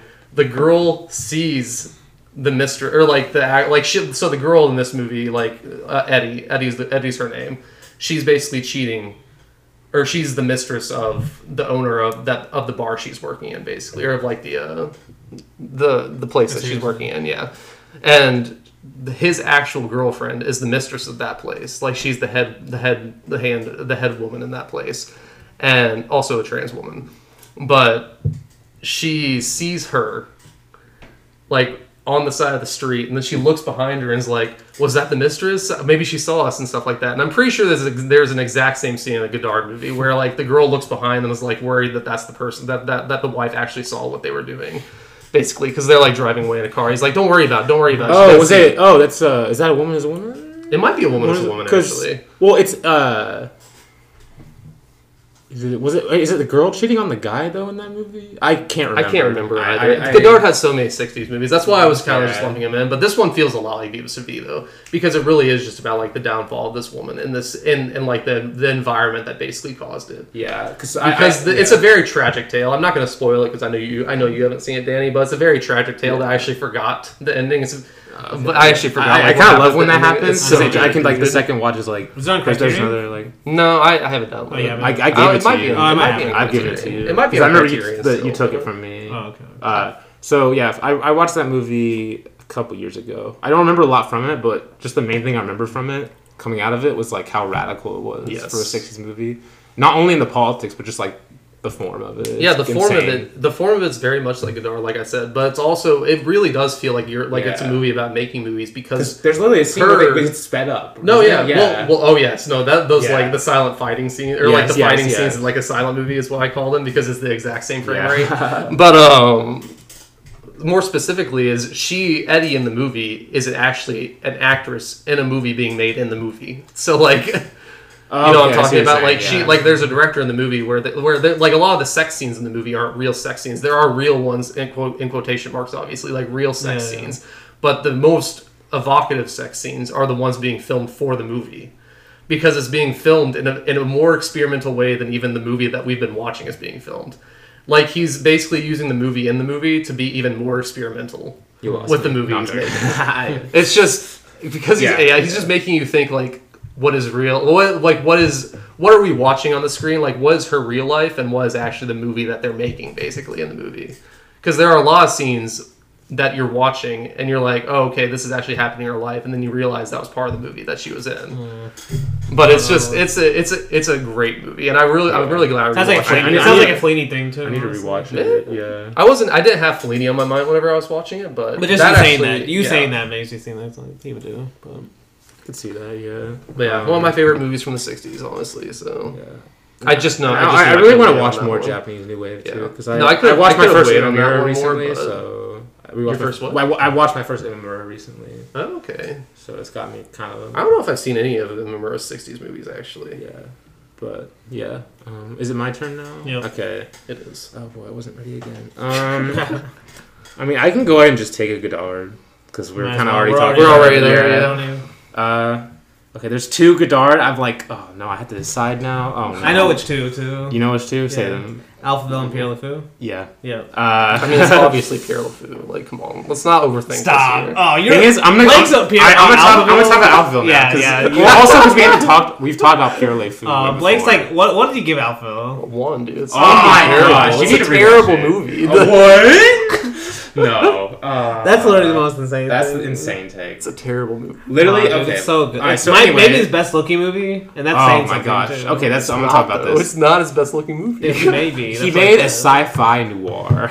That's like still That's all I filmed in need. Paris. Yeah, literally. Like, it's like, but there's like There's no no sets. special effects. There's no like Yeah, sets exactly. or anything. Like it's Oh. all just like it just does it. Like Yeah. Oh my god. dude. and just It's like his logic. it's like this like new. You get the classic like Godard just like taking a lot from like American if noir. Alphaville was like, only 30 minutes, it might be good. You're No. right. Oh, God. Well, you need to watch And just- it again. and You just- watched like 2018. You were the one who was just saying you had like you had watched Godard like. you can find You quick with changed you. on it. Yeah, Yeah. Come on now. Go like, back to him. But back. like Go back to him. It's his sci-fi. but- You should but like just- it. It's kind of it definitely it feels like I kind of really love it also kind of what I noticed this time rewatching because I rewatched it this week is that it's very much it feels like Godard's like it very much showcases Godard's fear of like an artless world. Yes, like a film with a world without art. And He made man, just and just like I agree. and he brings out that's oh insane, my dude. God. That's insane. He It looks brings so and just good. the beauty he brings out in it, especially like with Anna Karina's character. Yes. Kind of She's like kind of robotic at first. she's robotic, but then the Stop. Okay, stop it. I mean, most of them are robotic in movies. But Sure, it's part of the yeah, point, but though, That's the yeah, point, it's yeah. like- But like, but This is just a future just world. just the fact that like such a simple like final line of "I love you" can mean so much. Like within the frame of the movie is just like. But I also love it has some like really funny moments too. Yeah, it is very funny. Yeah, it's a very yes, funny like, movie, oh dude. my gosh, Like the pool scene and stuff where they're all dying. Like they're all oh man.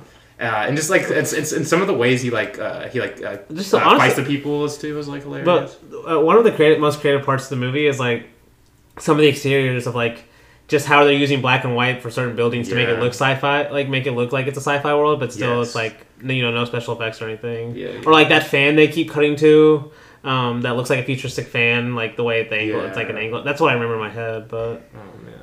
and there's also that AI robot too, like Yeah. the one that talks to him and stuff. Can't believe Which it shows and so it's though. and Oh it's my God. They're both great movies. they're both fucking amazing. Pierre Like, it's- LeFou is a masterpiece compared to this one. I agree. They're both masterpieces. But like, thing is with I also love. I think something you talked about before. No, I don't think about but like all the philosophy like in it. Like, Yes. oh, it's so great. Like, that's true in a lot of Godard movies. But, Yeah, this but especially one, this especially one, with the it's like- sci-fi too, because it's kind of like showing this world like what would a Yeah. world look like without art that's in the future. yes, But more importantly, it's almost like this is kind of the world. Like he's at least. I mean, I still feel this way, but he's trying to make people realize, like, based on the values we have now, this is the world people want. yes, and so Like, even the values that we have now, that's this is kind of the world that people that's want. gonna bring me or, on like, my next looking point. I forward to mentioned almost. there was a movie that I was gonna bring up that I realized there's a connection to Playtime.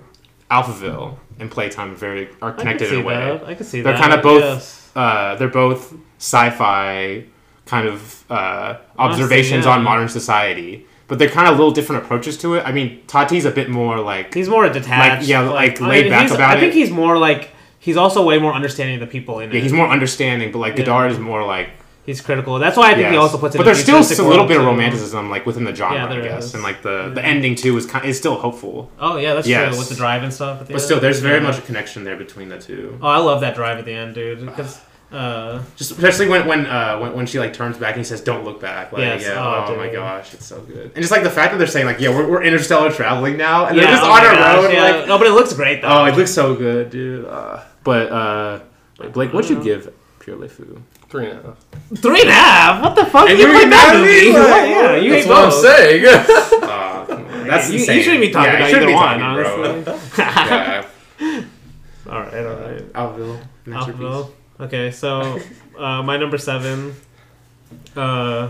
think it's time to take Alphazil? Brisson. Okay, yeah. Alhazar Balthazar. Yeah. I think it's pretty obvious, and That was I don't want to nice. talk too much about it because Brisson is going to be my next series pick too after Size, so we'll get there. But honestly, I don't know if it's my favorite Brisson, but like I will say one thing I love about it is just like the way he uses a donkey.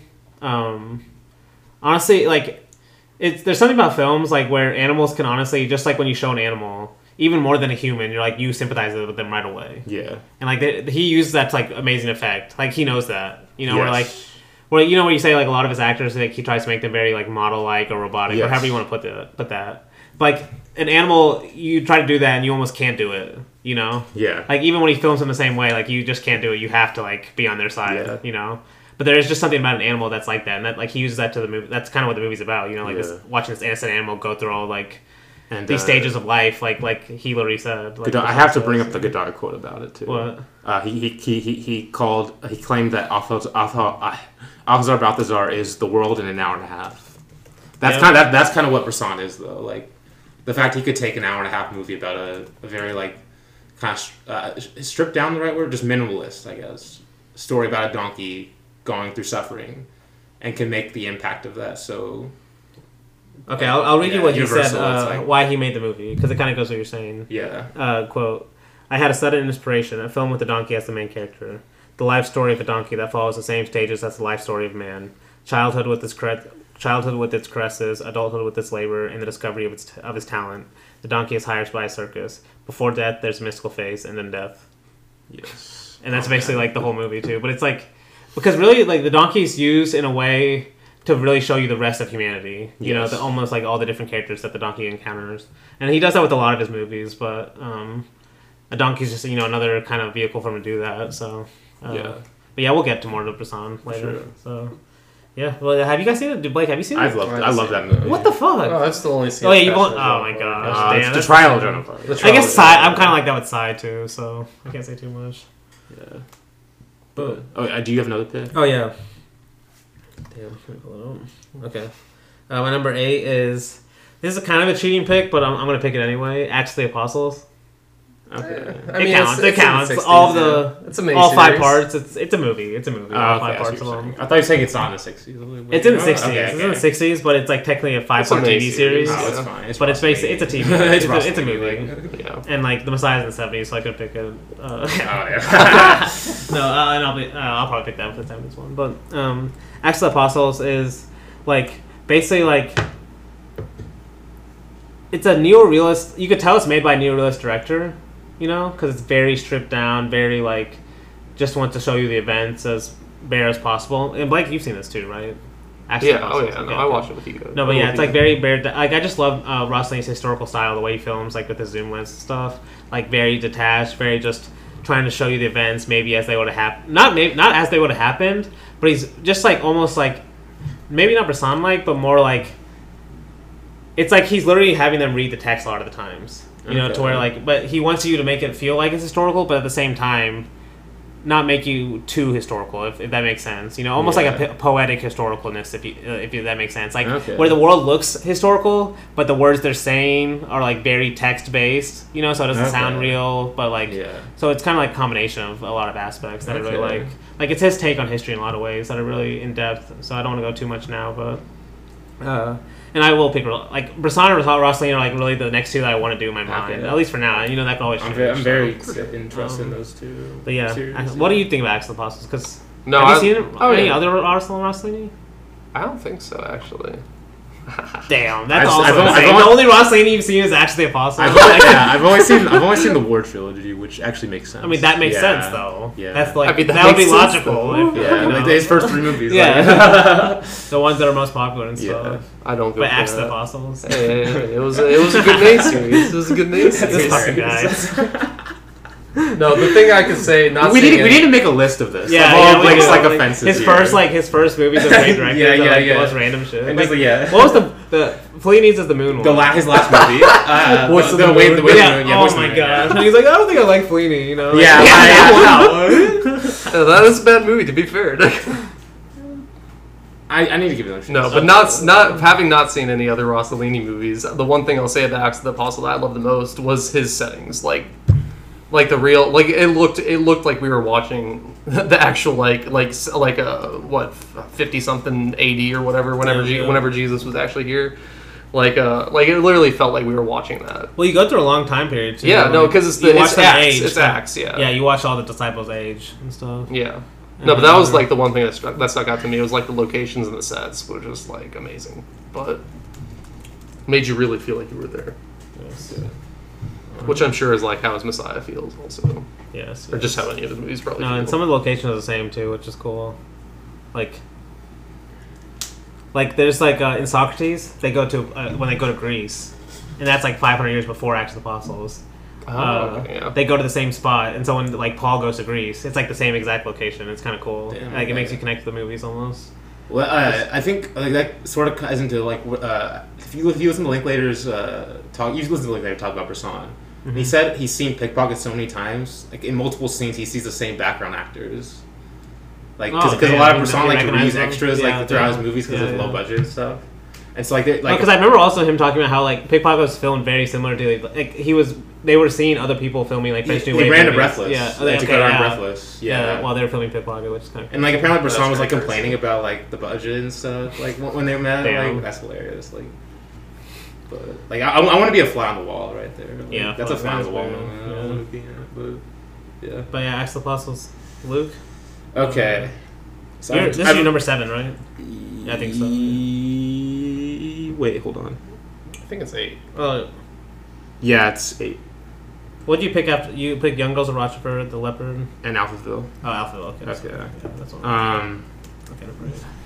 So, this is gonna be my Antonioni pick, but I'm a little torn right now. So, Lenote and Blow Up at the moment, I kind of like them the same. But since we've kind of already talked about Blow Up on the podcast in an episode, which if we do an Antonioni series, we're doing that again because I have more thoughts on it. I'm gonna pick Lenote. Lenote.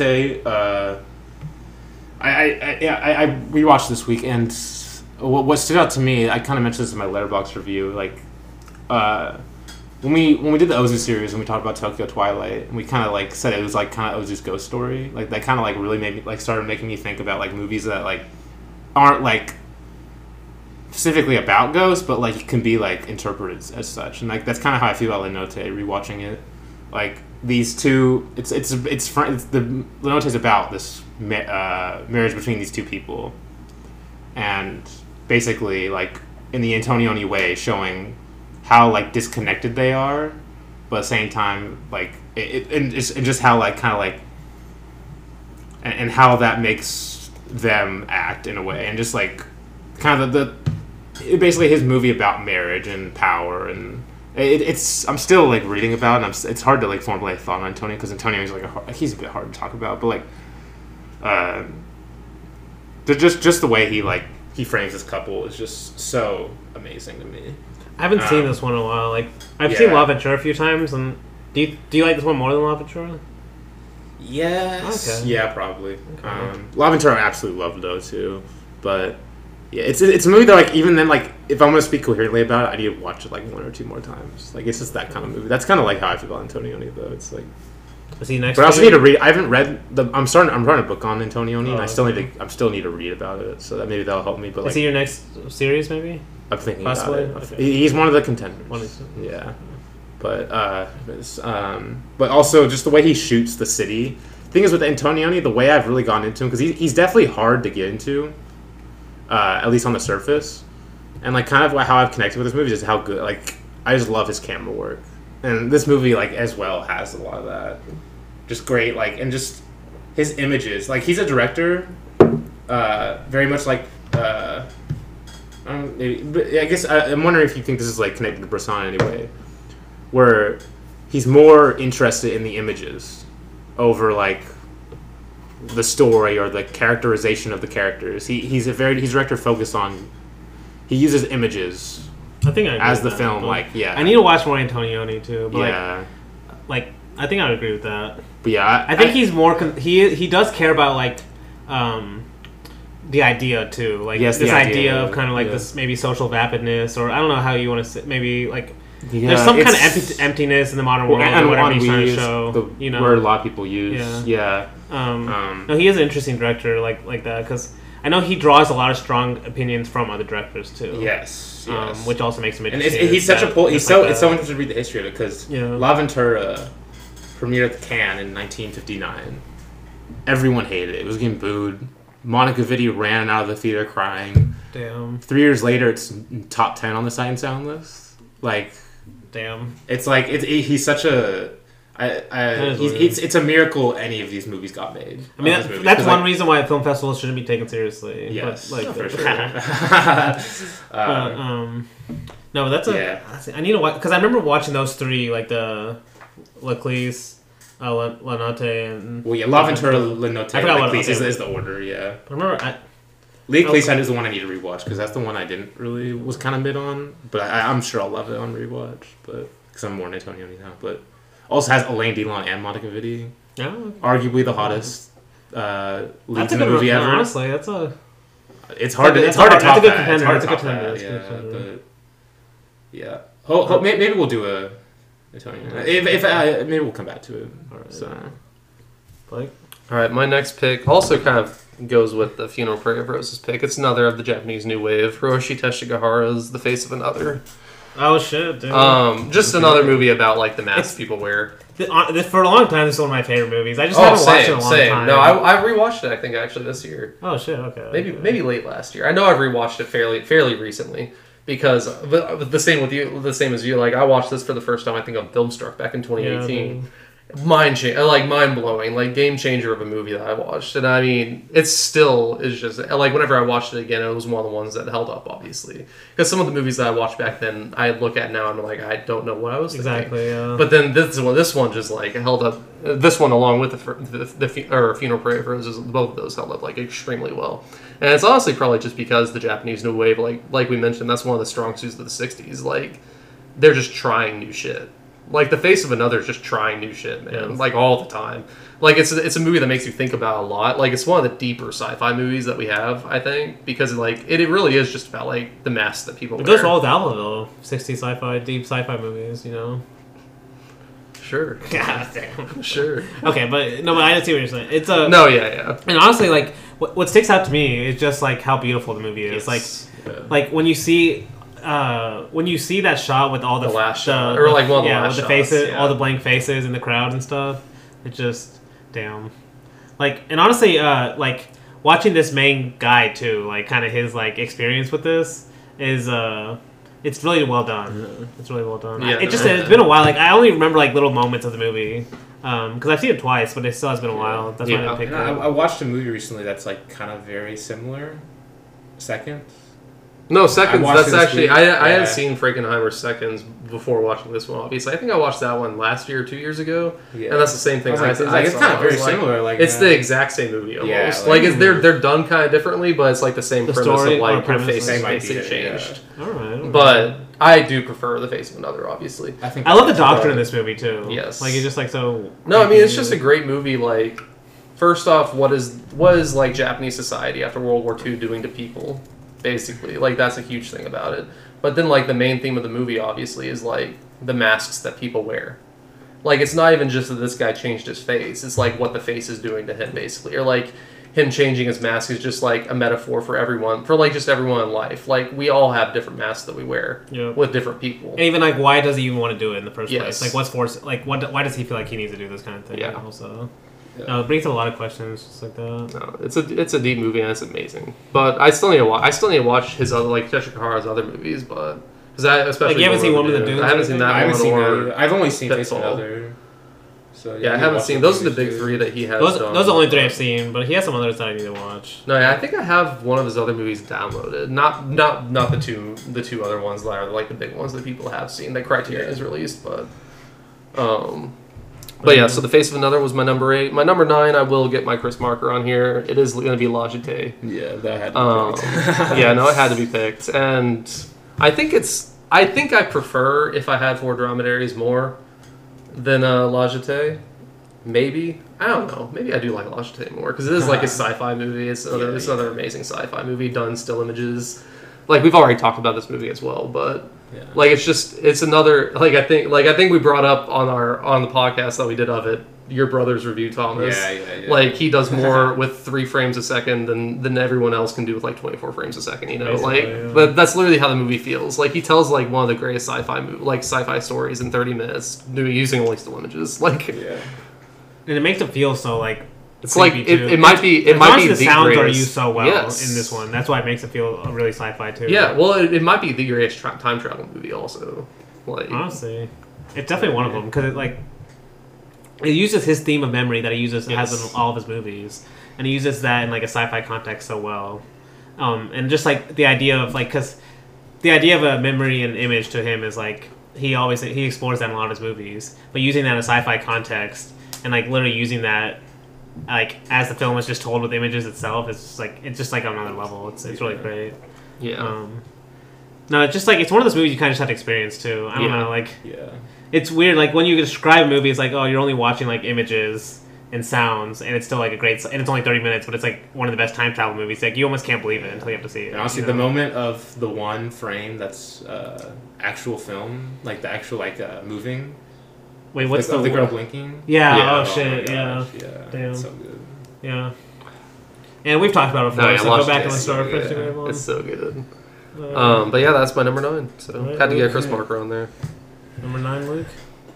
How many American movies have we picked on so far? I picked 1 American movie so far. I have literally 0. So because I'm just curious. You have 1 and. Blake picked 1, 2001, I guess. Yeah, I did do that one. So, did you pick 1? I don't think I. He made all his movies in London. Doesn't count. Because my next pick's gonna be an American movie, and I was just curious. Would you count? Is Once Upon the West Italian? It's Italian. Yeah. It has American actors. But yeah, that's what I was thinking. Yeah. So there's 2 basically. Or an American actor. I mean, I don't know. Isn't Harry Fonda American? Yeah, that's what I was saying. Is he the only American though? I mean, Charles Bronson. Charles Bronson. I think he's American. I'm pretty sure. I think so. Who else is in that movie? Oh wait. Let me just look at it.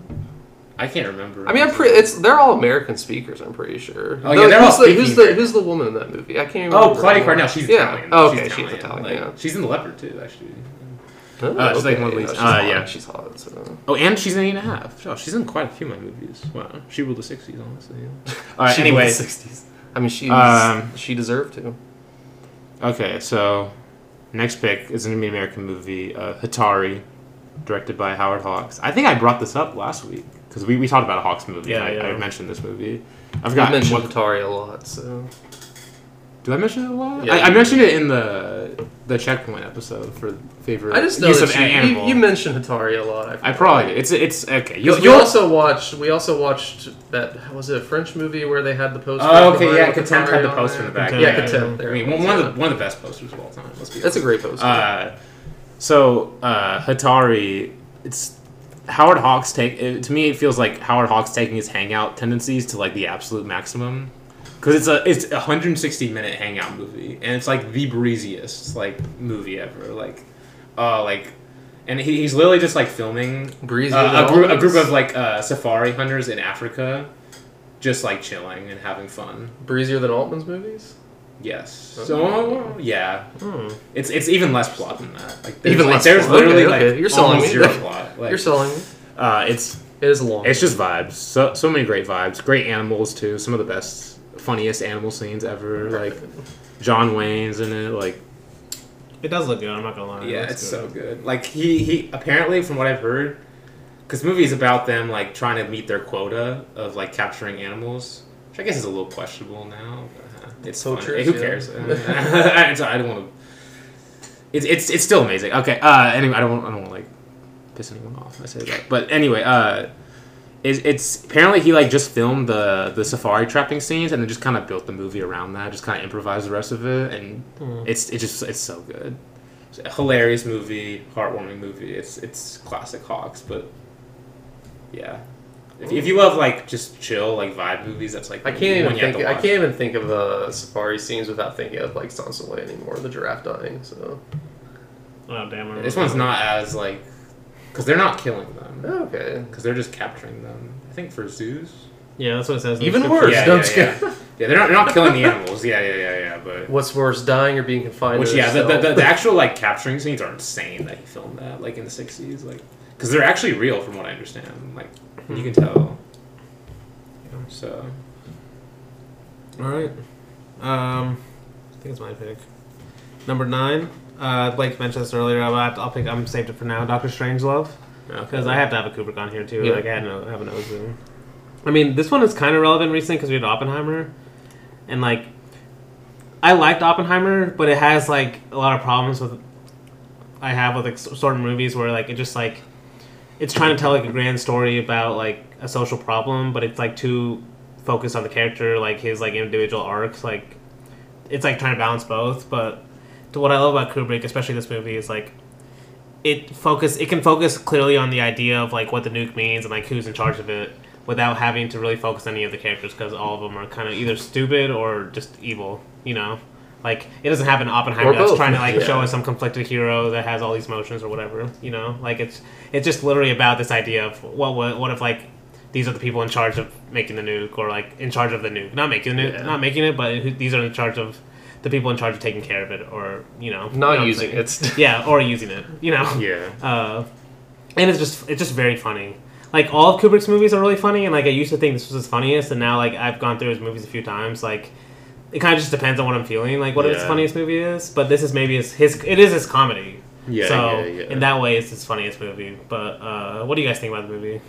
I haven't seen it in like a long time. Really? Damn. Doctor Strangelove's great. I mean, Peter Sellers alone playing like 4 roles. I think I've seen Doctor Strangelove like 3 times probably, which is not as much as you, I don't think. But that was one of my first Kubrick movies, and I think I watched it too soon. And dude, like, yeah. We had this teacher in high school, Cunningham. Yeah. He always mentioned this as one of his favorite movies, and I always thought about that. Like when I first watched, like when I was beginning to watch movies, like going through IMDb lists, like type watch movies. I still remember like watching Doctor Strangelove because he loved it so much. Yeah. I even remember loving it. No, Doctor Strangelove. I love Paths of Glory a lot. I think Doctor Strangelove is better probably, but it's like his upgraded version of that story basically with more comedy, just like showing how like insanely stupid / funny it is that these are the people in charge basically.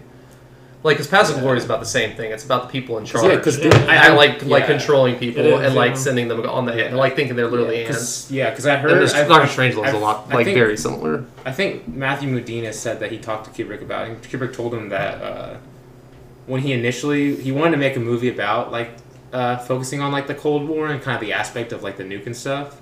But then he quickly realized, like, he has to make it a comedy. Yep. Kubrick talked about it, too, because, like, he went into writing the script as a serious movie. Yeah. And he's like, it just has to be learning more about it and, like, how many things literally could go wrong and stuff. Yeah. Like, it kind of just had to be comedy. But that's what I was saying about even some of later Kubrick's movies feel like comedies, because that's true about a lot of his later movies as well.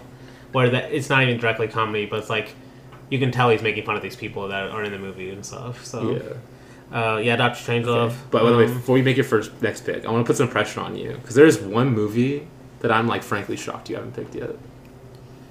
Oh yeah, I'm shocked. Yeah, like how's he not picked that yet? At least I'm forgetting. Am I forgetting something? I feel like you might be, but I don't know. Maybe I'm thinking you like Mel de Jour, maybe. No, maybe he just doesn't like Truffaut that much, you know. He still doesn't know. Oh, wait? He hates Truffaut. Yeah. Jules and Jim? Yeah, I'm surprised you haven't picked that yet. I honestly think I forgot to add it to my list. Wait, really? Okay, yeah, I did forget to add it. So. I was wondering, because like, I know... But I'm not going to pick it, because I did forget. So I'm going to be honest, I'm kind of excited about it. Not a real Truffaut fan. Yeah. Damn, I mean, honestly... Would that be on, like, was that one it would have been up here, honestly. Yeah, because I figured it would. I was like, I'm surprised you haven't picked it yet. Actually... I don't know if it would have been ahead of any of these. Because it's like one of your favorite French New Wave films, right? Like, honestly, this one might be better. The one I'm about to pick. Okay. But it's kind of it's like different though, like because this is a documentary. I watched it recently, the Louis Lumiere documentary. Okay. By Romer. I mean, it's technically French New Wave. It's a Romer documentary. Yeah. But dude, honestly, like the reason why I say that it's like kind of I love these kind of documentaries, but this one is like so perfect because you have Romer first of all, who's like a giant in his own right. Yeah. But he's basically just like interviewing. So first you have Renoir, and the other guy he's interviewing is the guy who was in charge of the the French theater for a long time. I forgot what it was called. Like it was this famous Paris theater that played a lot of famous movies and stuff. The curator of it and stuff. I forgot his name. No, his name is Henry Langlois. Yeah. But both of them, Romer's interviewing both of them about Lumiere's films, and so they're like, and Romer, every time they talk about some of them, he'll cut in one or two of like Lumiere's like little shorts. Yeah. So over the course of like the movie's like 50, the documentary's like 50 minutes, you probably see like 20 or 30 shorts. Okay. While going through it, but then the best part about it is you really get to see Renoir, but actually both of them. Talk about kind of their views on like how cinema has evolved from Lumiere's point from that time, and it's kind of amazing, like because you get like, and the reason why I love it so much because you get like Lumiere, which is like kind of generation one of film, and then you get Renoir, who's like who's later, maybe 2 or 3 generations after, like 30s, 40s, and then you have Langlois, who's like the generation before Romer. Okay. And then you have Romer, who's like Romer's a little later, but Romer's 60s. But he was older too. Yeah, so he was older. Okay, so you could say he was kind of probably the same age as Langlois. But either way, you have all these different generations, and you kind of have Romer too. Like he's kind of instigating, like he's like kind of challenging them too, like being like, because at the end of the documentary, Renoir and Langlois kind of disagree on like Lumiere's like kind of impact and everything. So it is interesting to watch too. I just love it, like kind of just the evolution of cinema. Well, I realized I need to watch more like. Read and watch more like commentary about like the Cahiers du Cinema on different films, because I saw a clip of Truffaut talking about Jean Vigo and like kind of what he would be now if he didn't die so young, and like just the way he was talking about it, I was like, damn, I love this. Like I need to watch more of this. Like I know, but now we have TikTokers now, right? They're basically Cahiers du Cinema. Oh my gosh, you saw the article, right? Yeah. Oh, like I saw that. No, I didn't. It was like a New York Times article. Like there's TikTokers that are like basically the new Cahiers du Cinema like critics. And they're like sponsored like TikTokers. Dude, okay, I'm gonna show you one of their letterboxes. Yeah, we'll have to show them and so I'm just gonna do that. But we'll have to show them after. But. All right.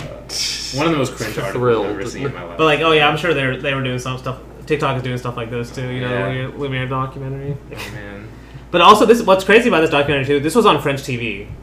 This documentary was made for French TV, so like you would never get shit like this now. Like, can you imagine like one person like watching this on TV? Yeah. Like honestly, it's honestly insane. Like we would.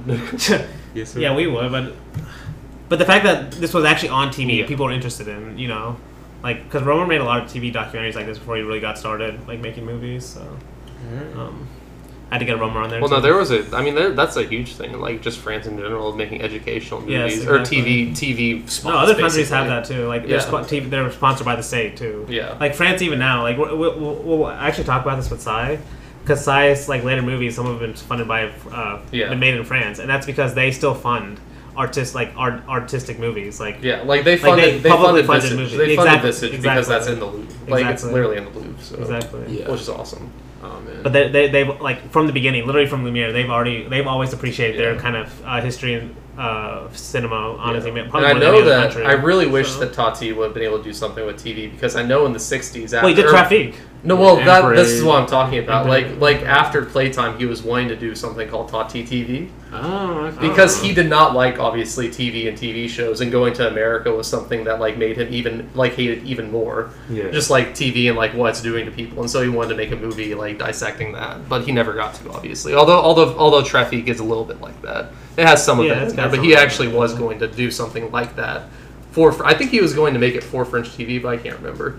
But I mean, Parade is for Swedish TV technically. So. Yeah. So yeah. Wait. Okay, it's my turn. Yeah, number 10. So there's probably some other movies in the '60s that I might like better this now, but to be honest, this movie I watched it for the first time last year, and it's like no one ever talks about it, and so I kind of just want to give light to it. It's a movie that grew a lot in my mind from when I initially watched it. It's an Italian film called The Moment of Truth, directed by Francisco Rossi, and basically this movie's about this the rise of a bullfighter who kind of rises from poverty in Spain. And basically what's so fascinating about this movie is that it's shot in CinemaScope, but it's like a neo-realist kind of story. And so it's like, and basically there's a lot of the scenes where it's like the bullfighting, where it's just filmed from a distance, and all you're just seeing is just he just hangs on the bullfighting, and it's so good. Like, bullfighting is really cool and just like super like it's very cinematic in a way, and this movie like kind of opened my eyes to like it's amazing. I need to rewatch it too, just so I can like really slow my thoughts on it. But it's a movie like I stayed in my mind for a while, and yeah, looks interesting. Very good. Also, the guy who played the main actor in it was actually a bullfighter too, so that kind of adds like the more like neo-realist like realness to it. Like, but yeah, highly recommend it. Only 2.7 at 2.4 thousand people on Letterboxd have logged it. So. How'd you watch it, Criterion? Yeah. Yeah, right, fantastic movie. Number 10 closes out. Yeah, my last pick. It's honestly hard to choose between the last two because one of them is one of the ones that got me into movies in the first place, and the other one is a Satyajit Ray movie that I love. So I'm just gonna choose the one that got me into movies since we've already talked about Ray a little bit. The Ray movie would have been The Big City. It is higher than this one that I have on my list, but I wanted to talk about Butch Cassidy and the Sundance Kid because that is another American movie, but it's one of the first movies that I watched where it actually made me actually get into movies. It was one of the ones. So there's a community college here called NWAC, or Northwest Arkansas Community College, and the film teacher there is actually really good. Like she picks some really solid movies to like get you to like for basic people like me whenever I was back in the day like who didn't really know much about movies. Like she picks some really good ones to actually get you interested. Like this was the first time I watched Psycho, Citizen Kane, like all these movies obviously like the major ones, but she picked Butch Cassidy and the Sundance Kid as well. And whenever I watched that, it's one of the ones first off that made me realize Paul Newman is like one of the greatest actors that I've seen, honestly. And Robert Redford, honestly, because they're both really good in that movie. Like, they were two of my favorite actors for the longest time. Whenever I watched this, because I remember watching The Sting right after that because they're both in that one as well together, which is also an amazing movie. But it's just like one of the coolest movies. It's just about camaraderie through like anything almost. Yeah. But it's just I never got the Robert Redford praise until I watched. I never George Roy Hill. Yeah, George Roy Hill. He's also the one that did the Sting. Yeah. I never understood the Robert Redford hype until I watched All the President's Men. Oh, and then I was like, holy shit, he's actually really cool. No, Robert Redford is like he's such a great actor, man. Yeah. But like Paul Newman also, he reminds me a lot of Hugh Grant, at least. Like whenever I think about it, I don't know. I haven't seen too many but just in terms of like especially the eyes. Oh, okay. Like the piercing blue eyes. Like people film that. Like George Roy Hill, especially in this movie, filmed it well. But like if you have eyes like that, I don't know, dude. Like there's some directors just know how to use stuff like that. Yeah. But Butch Cassidy and the Sundance Kid is, like I said, it's one of the movies that got me into watching movies. I think I've seen it like 4 or 5 times now. Damn, it's one of my favorite westerns as well. Had to bookend my top 10 with westerns. You know, Once Upon a Time first. So 60s is like your western decade, maybe. Yeah, probably. It's one. It's kind of like the decade where it's coming to an end. Really. Yeah, the western. It got revitalized with the spaghetti western, but I thought about picking The Great Silence, which is a spaghetti western. I need to watch that. We can go ahead and talk about like the movies that didn't make it because there's quite a bit still from this decade that like none of us picked. Like, all right, name a few. Chimes at Midnight for me. Well, I'll just do mine. Yeah. Psycho, Great Silence, Persona. I very much considered, though I need to rewatch it before. The Apartment, Breathless, Harakiri, Brothers Cherbourg with Dolce Vita, Yojimbo Sanjuro, Andrei Rublev was a big one that we always picked. Yeah, that was a big one. Quiet End. Charade, Quiet End, The Battle of Algiers, Peeping Tom, My Night at Maud's, Les True, Rocco and His Brothers. A lot of honorable mentions. Yeah, that's a lot. I mean, yeah, like there's a lot of great movies in 60s. Yeah, there's a few. Like I'll name a few. Renee's J to Me, or I Love You. Yeah. Buñuel's Belle de Jour, and then another Ray movie I love is The Hero. Oh yeah, The Hero's great. Those are 3, I guess. There's a lot though. I'm probably gonna do a top 50 on Letterboxd. Of 60s? Yeah. I'll probably have it. I did one for that 50s too. Like rank 2? Or? No, I didn't rank. Not ranking? Okay. The only 2 I want to point out that Luke didn't get to is The Color of Pomegranates is amazing, and then being 2 as an easy as Kan Ishikawa. That's a really good Japanese movie. Pigs and Battleships, Kuroneko. Yeah. Oh yeah, Kuroneko's in the 60s too. Yeah, there's a lot. All right. So what are we doing next week, Luke? I mean, what do you want? Well, should we read? Yeah, read all our stuff. Okay. Yeah, our picks. All right, Luke, you go first. Okay. Playtime 8.5. The Man Who Shot Liberty Valance, Les Samurai, The Young Girls of Rochefort, The Leopard, Alphaville, Lenote, Hatari, and The Moment of Truth. And Blake? So mine was Once Upon a Time in the West, 2001: A Space Odyssey, Dragon Inn, Cleo from 5 to 7, Redbeard, Vivre Sa Vie, Funeral Parade of Roses, The Face of Another, La Jetée, and Butch Cassidy and the Sundance Kid. My top 10 is An Autumn Afternoon, Charlotte, High and Low, Le Bonheur, If I Had 4 Camels, 2 or 3 Things I Know About Her, Alcazar Balthazar, Acts of the Apostles, Dr. Strangelove, and Louis Lumiere, the documentary. All right. And next week, we are getting to one of my favorite directors. My favorite director, Tony Scott. I'm just kidding. No, that was just a joke. Oh, that was just a switch up. I loved Unbreakable, so... Oh, did you? Okay, yeah, finally. Yeah, Dude, Unstoppable's a great movie. I'm glad that you loved it. But no, we're actually doing Tsai Ming Liang. He's my favorite director. One of my favorite directors, too. Yeah, we're excited to get to it. We're doing Rebels of the Neon God and Viva City. Viva L'Amour. We're doing Rebels of the Neon God and Viva L'Amour next week. Get ready. All right, It's gonna be until next week. Bangers, but yeah. Hope to see you floating through the clouds.